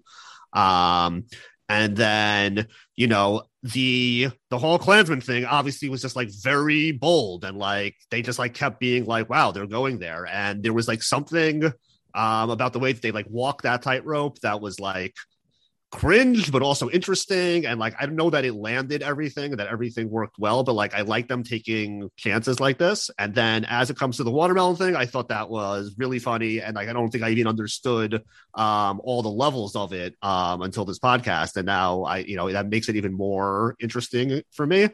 So it's like, it's kind of a mixed bag. So I kind of come out as, I'm going to give this like an above average, pretty good 3.5. Because I think it was, certainly lacking, but like it was a very memorable episode of Curb Your Enthusiasm. And I think it's one that's going to, spur a lot of discussion. I don't think it was always as funny as the funniest Curb episodes, but I thought it did a lot that I liked. What about you, Chappelle? From 1 to 5 pretties, how do you rate this? Well, I've never seen a 5 pretty, so I don't know like what I'm grading it against. So I don't want to say like this is like a 4 or something. You're like, really, a 4? Like, and we made this other episode a 4. So I'm like, it's whatever I'm just gonna mock the 3.5 pretties, because I feel like that's my easy way out. But also, I agreed with a lot that I was saying. I thought it was very funny. So I'm like, if there's funnier episodes, you gotta send them my way, and I'll go check them out because I thought this episode was pretty good. You can give it more than 3.5 if you want. But yeah, we can go 3.5. Okay, so 3.5 from each of you. I'll say this: like this episode, as you both said, like it takes huge swings. I was talking to our mutual friend Akiva a little bit, and he was saying, and I think he's right. Like this is by far, and we haven't seen the rest of the season yet, but this is by far the most remembered episode of the season so far, for sure. It will be like the one that's talked about the most, and like, but like. I think sometimes people like you can't reward something just for taking the swing. Like at the same time that like you shouldn't be like, quote unquote canceled for like doing certain things. You also shouldn't be quote unquote like automatically defended and celebrated because you tried it. Like you got to succeed. And if you fail, I think you deserve to like be criticized for falling on your face. I was really negative on my first watch. I really turned around on the second watch. And I think it's some of the things I referenced. Like I didn't understand a lot of the motivations on the first watch. I didn't understand Mary Ferguson's motivation. As we said, like I didn't understand Susie's motivation, agreeing to knit it. Like, although you guys disagree with me on what her ultimate motivation there is, but like on the second watch, things connected to me a lot more. And so I really, I'm not going to say it's a home run, but it's a solid base hit. I really enjoyed it. And I will say, I think it's an episode that I said this at the top. It definitely merits further rewatches.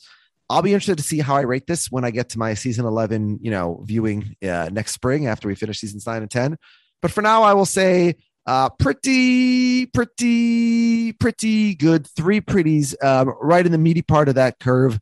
51 out of 85 for me. So just a little lower than you guys. But again, I think I may re-rate it next time, and I have no idea whether I'll go up or down. Yeah. How many did you say? You said what? 3? 3. Yeah. All right. I'll go first with the come with guy. Oh, come on. Be a come with guy. Come with Gail, actually. Her skills as a seamstress benefit the synagogue, but not the KKK. What more can you say? Susie, committed to the synagogue, honoring the rabbi, making a beautiful parochet curtain, offers to do the same for Larry, does one better, executes the brilliant protest against bigotry, manages to get some Klan members to turn on themselves. Also, she may be endangering Larry's life, but for Susie, that's purely a positive. She's right about Pirates Booty being terrible. She is absolutely, without a doubt, my come with gal. And I'm embarrassed to say, this is only the second time I've ever picked Susie through 85 episodes as my come with gal, and the first time since season 1. Av, do you know how many times you've picked Susie? I'm gonna guess 0. Oh, you've picked her 4 times. Oh, okay. Yeah. Oh, okay. Because I was thinking today whether or not I've ever chosen Susie for the come with guy, and I guess I was too lazy to check the spreadsheet that we have. Yeah. Because I also am choosing Susie as the come with gal. The sweep. Yeah. I mean, she's as we said, she's playing chess. She's thinking ahead. She's sabotaging the Klansman, having him hoisted by his own petard. He'll get attacked due to the very Klansman robe he was going to return. But most of all, she gets Larry David to go to shul. So we appreciate one for our tribe. She's my come with gal. All right, Chappelle, what about you? Yeah, it's unanimous. I mean, the fact that she's the only person who did anything about this Nazi, like no one is like the dry cleaner kind of did something, but like she's the one who went the furthest and just said, you know what, screw it, I'm gonna get his ass kicked. And so I appreciate that. So yeah, she definitely wins. And Susie now, by the way, breaks a tie in come with gal points with Richard, Lewis, and Leon, and moves into 4th place by herself, behind Jeff, Cheryl, and Larry. The first dry cleaner is an underrated come with guy. He does pretty good too. He just handles business. He's like, oh, sorry, what robe? Yeah, yeah. Here's a big surprise to me. Without looking at the chart, would you like to guess how many times Susie has been the fucking asshole? 3 times. I would have guessed more. 1 time by you in season 3, episode 7, and that's it. Never me. Well, interesting. Surprising. Yeah. So yeah, let's get to the fucking asshole. You're a fucking asshole. That's what you are. You know, listen, we have a Klansman in this episode, of course. I would say there is a Nazi. Yeah. Could we all stipulate that the Klansman is a fucking asshole and go for the second? Fucking asshole? I'm going somewhere else. Yeah. Listen, we have Heidi, Kaylee Cuoco's character. She's pretty bad. But you know what? You know who I'm voting for here? Woody Harrelson. That fucking Hollywood leftist bullshit. He's insufferable. He's a cream shamer. He has a sense of entitlement. He's a fruit waster. He's a quitter. He's a Ted Danson loyalist. He is the fucking asshole of the episode. He certainly is. Chappelle, you go next. Who do you have? I'm looking at Larry. I mean, Larry, this is your fault. You had the chance to like waste this coffee on the Klansman and go away and just let it be. And you ruined the Klansman's day, and he can potentially stop him from going to other Klan rallies because he won't have his robe back in town. And what do? You devote the next 2-3 days of your life trying to please this man. You went to a Klansman's home on purpose. Like, no, this is not okay. And all because you lied about a cow. No, Larry's the asshole here. He's fucking asshole. I'm sorry. Those are all good points. Where are you going? Well, I would argue, take it one step further, that it's only because Woody Harrelson is this insane Hollywood leftist that needs to be catered to that he's the one who sets in course this series of events resulting in the Klansman fiasco. But I don't actually blame him for that. All kidding aside, Woody Harrelson is the fucking asshole. Oh, nice. I agree with Chester. He's just completely insufferable. Up on his high horse. He wants everybody to do his shit. He believes in his free speech, but then when somebody says, "Hey, you threw a grape on my lawn, please pick it up," he tells them to go fuck himself. He's an entitled bastard, and he's a fucking asshole. Yeah, no, he is definitely agreed there. And Larry's always the asshole, of course. So something specific about the episode, which clearly they're trying to do here. It's very overt, where they're saying what if we had that where the Nazi, the Klansman is the nice guy, and the leftist is the fucking asshole, and the Katie Cuoco, the optometrist, who is anti the hate rally, she's also has this breakdown. They're clearly trying to do something there. Do you think do you think that worked, that aspect of the episode? Well, the Klansman's still the worst guy, though. Nobody's watching this episode saying, "I want to be friends with the Klansman." But I see what you're saying. But they go out of his way to making him a nice, affable guy who you want to who's being a good buddy. Whereas they're making the people on the opposite side into jerks. The last time we see him, he's coming to attempt a murder of the protagonist, or at least severe physical beating to the protagonist. Because he's a Klansman. Yes. Yeah, so as Chris Rock says, that tiger went tiger. That Carson went Klansman. Like, what do you expect, right? I understand that ultimately, big picture, he's a bad guy. I know. I see what you're saying. They're clearly trying to paint him as, Larry's like, he's a nice Klansman, like because he had a positive interaction with him in the street. Yeah. Not every Klansman is acting like an asshole 100% of the time. Like, right. He got the good points. I could see that. All right, so go befriend a Klansman. Let us know how it works out. That's what Bethany Mandel said to do, right? She said to be friends with Nazis. Yeah, something like that. Yeah, I don't know. We don't need to discuss her. Would you stop with the Ted dance? Who's he? He's somebody. What about me? You're nobody. Why him? Why not me? He's good. You're not. I'm better than him. You're worse. Much worse. 2 star turns on this episode, of course. We have Kaley Cuoco, who's playing a character, and we have Woody Harrelson, who's playing himself. And to me, Woody Harrelson is more famous in 2021 than Ted Danson was in 2000. 3-time Oscar nominee. Interesting. I mean, I would say he was more famous when the Ted Danson Club started. Like, I would think he was more famous in 2000 than he is now. Really?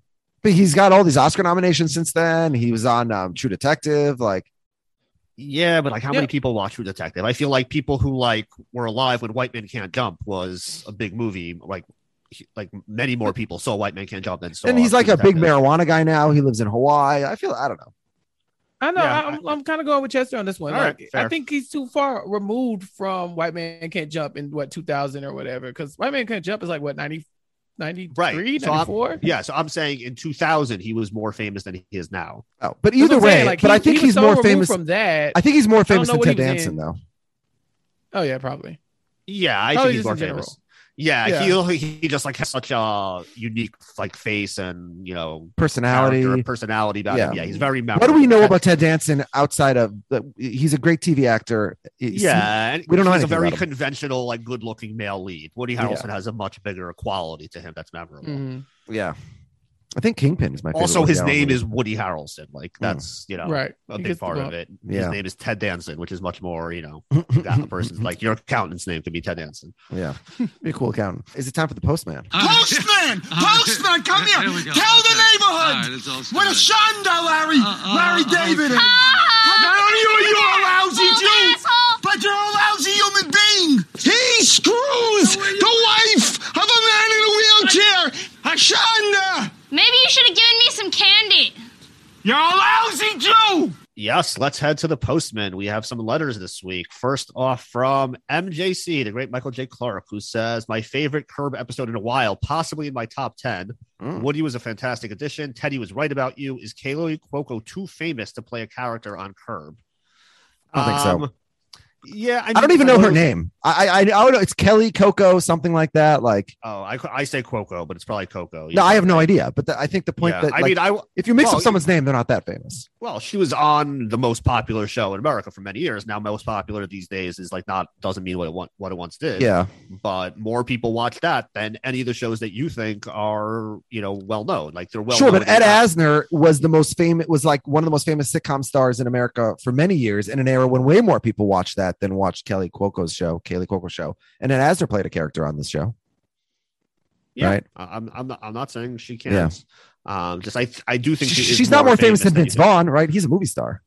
Yeah, I mean, I guess it's also like Kaley Cuoco might not be the most famous with the Curb audience as compared to some of these other people. She's a famous face. You would definitely recognize her, but yeah, I mean, I don't know if everybody necessarily, if you haven't seen what's that show, Big Bang Theory. Mm-hmm. Yeah, then you don't know who she is. Well, I knew her from Flight Attendant, and then I knew her from she does the voice. Great. She does the voice in that show, the Harley Quinn show. You told me to watch also. Right. Yeah, yeah. So I know her from a couple things. Oh wow, another Curb connection. Yeah. Oh, that's true. Yeah. So weird. Mm. All right, back to MJC. Says, just a fun episode that I'm already looking forward to rewatching. Come with guy. I know you hate doing this, but it's Larry David. Chappelle is not going to like this. I was saying MJC can't. This is MJC still. MJC, call Chappelle. Yeah. Hit me up. We got to talk about this. He says he agrees to golf, goes to temple, helps Leon get over his watermelon issues, all the Michigas with the Klansmen. Can I use that word? Hand delivery of a perfect Mary Ferguson to Leon. Remember the time when he drove blind? Point counterpoint. And Mike does make good points though. Yeah, whatever, MJC. I see you. Larry has some good spots in this episode. And he's trying to help a friend. And MJC says the fucking asshole is the pokes with a bullet. Pick up that booty. Yeah. 5 pretties. Wow. The full 5. Okay. Raj Krishnan says, I give it 3 pretties out of 5. People on social media seem to rate it as one of the best ever, but my opinion is that it's definitely somewhat better than episodes 1 and 2. Wow. But nothing spectacular. I hadn't seen that. I mean, I saw that. I've tried to avoid it before our podcast. Yeah. I saw that House and Simmons loved it. They've loved every episode this season, haven't they? No, they actually didn't like episode 3. Which really? Which was the one that we liked the most. Yeah, that's crazy. All right.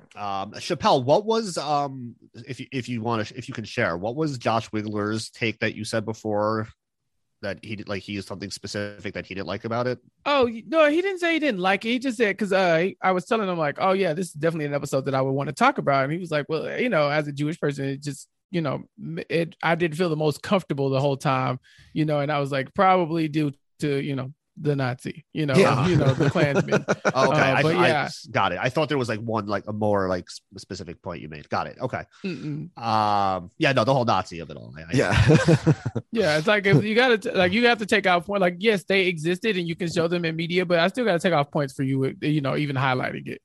It's interesting. Like some Jewish people very reasonably have a very big distaste for like, Holocaust, humor and that sort of stuff, and I am one who enjoys that sort of stuff, having come from a family of Holocaust survivors. Some people, it's we find it amusing, these types of storylines, with silly Nazis. So he goes on to say, I was hoping for a more situational comedy with the cows. I thought he'd get into a pickle with the cheer star Woody Harrelson, but that didn't happen. He didn't get caught in some funny way like George Costanza from classic LD Times. Remember, like the rye on the fishing rod. In fact, he was more or less successful in his deception, but Woody just got nearly beaten up from dropping a measly grape at the KKK guy's farm. Yeah, that is true. It is impressive that Larry managed to pull it over on Woody the whole time until the very end. Yeah. He says the come with guy is Larry for offering to dry clean the Klansman's robe in spite of him being a Klansman. Why is that a good thing? Listen, come with doesn't have to inherently be good, right? It's like Time Man of the Year. It's not necessarily an award. It's just the most significant man of the year. I think some people think of the come with as specifically the nature of like, going along with somebody and helping somebody out with their thing. Like, so literally somebody who would go along with this. Right. Yeah. It's not necessarily a moral judgment. It's like, who was like the best enabler? Who, if you don't come with a Nazi, you'll come with pretty much anyone. Yeah. Who was like the best wingman? Is how some people think of it. Larry is a great Nazi wingman. Yeah. For his fucking asshole, he says Klansman. as are all KKK Klansmen. Yes. That's all we're looking for. The second asshole is the dry cleaning guy, who I recognize from the dry cleaning guy. Yeah, I don't know why he's an asshole. Third mini asshole is the optometrist, was kind of an asshole, but having said that, I really got the issue with forgetting to pick up one piece of garbage or a small grape from an outdoor farm. By that standard, my mom would have quite a bit to say about me. I didn't get the whole watermelon joke. Why do black people not want to eat watermelons in front of white people? Okay, so we've explained that. So obviously that's something that was lost on some people. So I'm glad that we got to have someone explain that here. That was very beneficial. Okay, next we go to Joshua Schmitz, who says, hello, gentlemen. I really enjoyed this episode. I thought Kaylee Cuoco and Woody Harrelson were great. For me, this episode had so many elements that I look for in a current episode. Susie and Larry seeing eye to eye, albeit briefly, a storyline with a hilarious payoff at the end, and some shocking events you won't see on any other show. The KKK rally, for example. It even had another Mary for example. I'm always watching this show that is like, why are they not putting enough KKK rallies in my shows? I want to see more KKK rallies in quality programming. It even had another Mary Ferguson come and go. Yeah. At this point, I'm going to say we're gonna I think greatly exceed the over 2.5 or whatever it was over under on Mary's Ferguson. We discussed that last week, right? Yeah. Yeah. We're gonna get several more at this point. Yeah.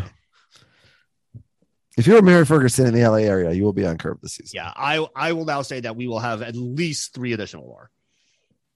Not at least. I'll say 3. I'll say over 2.5. I'll say we'll have 3 more Mary Fergusons in the last 6 episodes. Yeah, I gotta say, when I think of Mary Ferguson, I think of like a 75-year-old Scottish lady. Come with guy. He says, I'm going with Larry, supporting Leon with his watermelon phobia, and accompanying Jeff on the golf course with the rabbi. And the fucking asshole is Heidi for being a high and mighty optometrist who was too good to pick up that shitty Pirates movie. Rating 4 pretties out of 5. Next up is the great Jim Crumley, who says the watermelon was something of a bounce back episode. It was funny and cringy. The plot had holes, but there was plenty of fun. Again, the Leon plot got the episode title with a funny bit. 4 pretties out of 5. Come with guy is Susie. While I was tempted by Rabbi Friedman and Chekhov's chauffeur, Susie's needle will purse her through for the win. Her uneasy alliance with Larry continues, and I am here for the wreckage that it leaves behind. Fucking asshole is the Klansman. While he was also while he has an uneasy truce with Larry for much of the episode, he's still a Klansman. Fair take. Zach Brooks writes, why is Larry so nice to the KKK guy? This episode was more illogical than this week's Succession. Would have made more sense if he knew about the cow from the beginning, and the titular watermelon had nothing to do with the A-plot. Some good. Sign-in sheet a few weeks ago. Eye Doctor 1 versus 2 this week. So real. Picking which one looks better is always a really hard and weighted decision. It might be low-hanging fruit like a grape or watermelon, but still funny. Speaking of food, I like gefilte fish. Do you? I think we both said that we do. Chappelle's never had it or heard of it. Oh no, we like the actual made, not the stuff that comes out of a jar. Yes, not like the commercialized version that has jelly. Jelly. It's so gross. Yeah, that looks so gross. Yeah. Don't buy children. Don't buy gefilte fish that you buy in a supermarket. If you are buying seafood that can be stored on a shelf without refrigeration, you have to wonder what they've done to it to make it in that condition. Yeah, not a terrible rule of thumb. Although exactly. I've eaten like smoked fish prepared that way, but yeah, not this. But the smoked fish still goes in the fridge, doesn't it? Oh yeah, you're right. Yeah. The fucking hassle is the Klansman for all the reasons, but also because he didn't put a lid on his coffee cup and then blamed Larry. Oh, that's what you said as well. And he gives the episode 2 pretties for incoherence. And finally, as always, we end with Olin Allen, who says, now we are hitting our stride. Another fun, delightful episode. My favorite part was probably when I had the quick double F of Larry's delivery of how the fuck did he make that putt? Cutting straight to Leon wonderfully running away from the kitchen press as Larry enters. So hilarious and so exactly like someone would do when being caught red-handed. Again, there was plenty packed into this episode, but apart from the watermelon segment that stood largely alone, all the other plot traits blended in seamlessly. Seemed like an episode that could have been happily stretched out for even longer. Personally, I'm not overly keen on watermelons. I mean, I like drinking fruit-flavored water, but eating watery fruits just seems wrong. Happy to eat some of the outer rind, but that often seems sneered upon. Yeah, no, this is a horrible take. You prefer the rind of a watermelon to watermelon? Yeah, that's craziness. Now, I eat mango peels, and I think they're very good, but the rind of mango, no, that's wrong. That's objectively wrong. Yeah, I mean, Owen is famously my ops, but I think I'm being objective here. Yeah.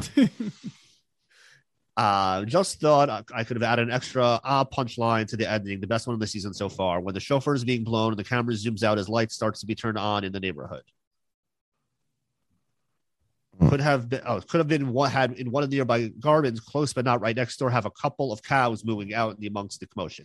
Maybe with a quick cut to Larry trying to listen where it was with a mild shrug. There's no cows living in Larry's neighborhood, though, Owen. I don't know what's going on in Ireland, but yeah. So better, worse too unbelievable. Should they be eating watermelon as well? A safe and healthy treat for cows, unlike pirate booty, especially the rides. Rating 4.5 pretties out of 5. So Olin the highest out of any of us. And for the come with guy, he says the decent Klansman comes to a reasonable arrangement over his stained garments, invites his new Jewish pals out to his little farm where he lives a good, sustainable life and likes to keep things nice and tidy and call out grape trappers. May say hateful things, but is happy to take them as well. New Jewish buddies took me out. Not bad, Olin.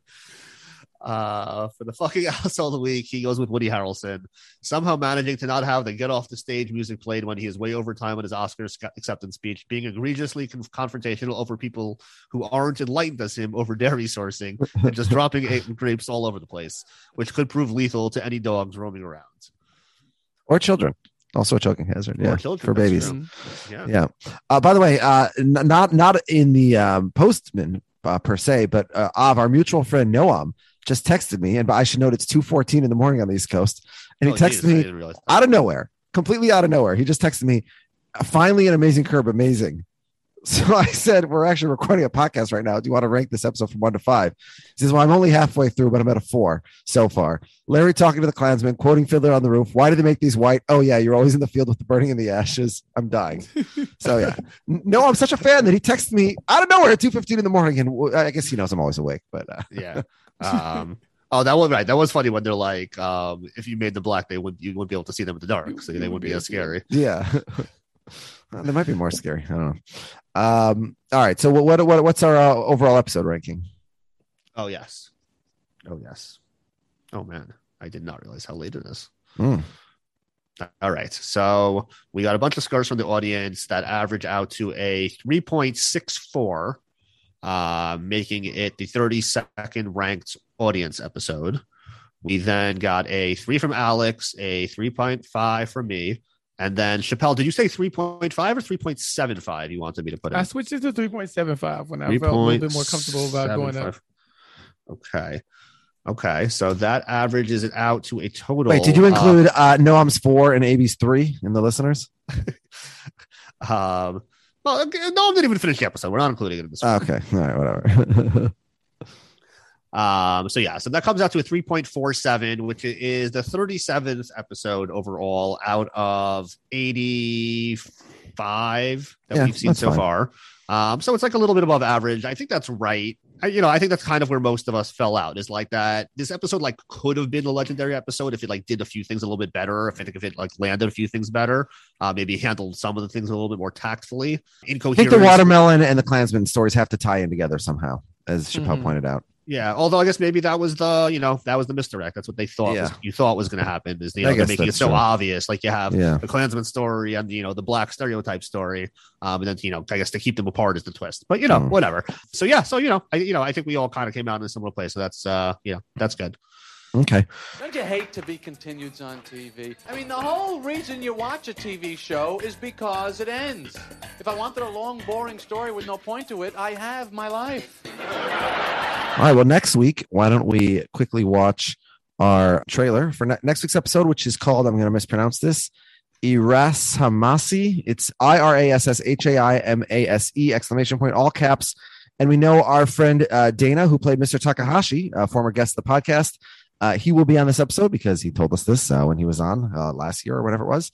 And so he's on IMDb as well. So yeah. And I think the title of this episode, I don't know how to pronounce it. I think it's a Japanese word. I recall we looked it up last time. Yeah. So let's we assume that he will play a role in the he will be the titular. Well, maybe he'll scream that out. I don't know. It's got an exclamation point. It's all caps. Let's watch this 34-second trailer teaser and see if we can get any info. I feel it's only fair to warn you that this path you're on is quite treacherous and can lead to unforeseen consequences. Hey, it's me. Where are you? There's traffic. I can't sit in traffic. I'm too smart. You have to have done something stupid to be in traffic. I think I'm just going to turn around and go home. What? How's your dad? Not great. But why don't you pray for him, huh? I'll feel like an idiot. Are you kidding me? How do you know prayers don't work? Because I'm bald. All right, so we didn't see any Mr. Takahashi there, but we see Susie and Larry are against each other again, which makes sense since how Susie tried to screw him over this episode. Yeah. I guess you didn't try to have him assaulted. She almost tried to have him like assassinated. Yeah. So and we get a little bit more. We were going in a lot of directions next episode, but I gotta say I'm very excited from that trailer to see next week's episode, even if I don't know how to pronounce it yet. Yeah, I wonder who's in the box. Yes. All right. Well, Chappelle, thank you so much for joining us. This was a long one and a late one. What else? What do you have going on these days? Yeah. Oh, you know me. I got a lot of stuff going on. So, thank y'all for having me. This was a blast. Like, I like when y'all pick an episode and tell me to watch it because I'm like, okay, I know it's good. Like, don't have me go back and watch all the episodes of everything. I'm still trying to figure out how I'm gonna navigate the Seinfeld thing. Luckily, Chester gave me a Excel sheet, so I think I should be able to pick and choose the good ones. But when I'm not binging all of that, I have several different podcasts that I'm on currently. On Rob Has a Podcast. Rob and I are doing Nothing But Netflix, where every week we talk about a different hit Netflix show or something trending. Maybe just something popular, like we talked about Seinfeld. So that was something. But It's Red Notice this week. So we had Puya on as our guest, and we talked about, this is apparently the biggest Netflix movie of all time. Like the most expensive thing that they've ever done on Netflix is Red Notice. And so we talked about that. It's a wacky movie, and it's like a great cast, right? Like very star-studded. Yeah, right? well, it's Gal Gadot, The Rock, and Ryan Reynolds. And so they went and found the biggest 3 superstars they could find and put them in a movie together and just let the script write itself. So that was fun. We talked about that on that podcast. I also joined Puya on his podcast for 90 Day Fiance, the other way. That show's insane. And so anytime I'm asked to talk about it, I'm like, cool, let's do it. So check that out on the Rob Has a Podcast network as well. On post-show recaps, I am talking about The Walking Dead, Fear the Walking Dead, and Walking Dead: The World Beyond, which is basically me, and I'm just going to be talking about The Walking Dead until I die and become a zombie myself. And so it will never end. It literally will never end. And so that's with me, AJ Maz, Josh Wigler, and Jessica Leese every week. Also on post-show recaps, I'm talking about Insecure from HBO. And so LaTanya Starks, myself, and Mari Forth are doing that recap for this final season. We had a guest on this week, Asia Welsh, in place of LaTanya, so it was a good time. And then the last Netflix show that I'm talking about is Never Have I Ever on Netflix, and I do that on Silent Podcast with my co-host, Sasha Joseph. And so we talk about that show. We're at the end of season 2, and so we're going to finish this off this month probably, and then take a big old break so I can get some rest. But again, thank y'all for having me. No problem. Our pleasure. Never Have I Ever has a little bit of a shared universe with Curb. John McEnroe has a cameo in Curb. Oh yeah, and John McEnroe is basically like the main character in Never Have I Ever. So it's a fun watch. But people can follow me on Twitter to keep up with all the podcasts and shenanigans that I'm doing. My Twitter is @Chappelle's_show. So you check me out on there, and if you can keep up with all of my bad television takes. All right, so we'll be sure to check that out. It was so great having you here. This was so fun. We went a little long. Apologies to the people that like a short podcast. You can listen to half, but listen to the whole thing. Yeah, we covered a lot of stuff, a lot of good stuff in there. If you're listening to the short podcast, probably aren't listening to this part anyway. But yeah, apologies. All right, I did Google it. Iras Hamasi. It says within minutes of entering Japan, virtually all tourists will encounter the phrase. It means welcome to the store or come on in. So it's, I guess, something people say to you as you enter their store. They drop you the walk guys. past their store. So next week, in addition to being entertained, we might get some cultural education. And if that happens, I think it'll be pretty good.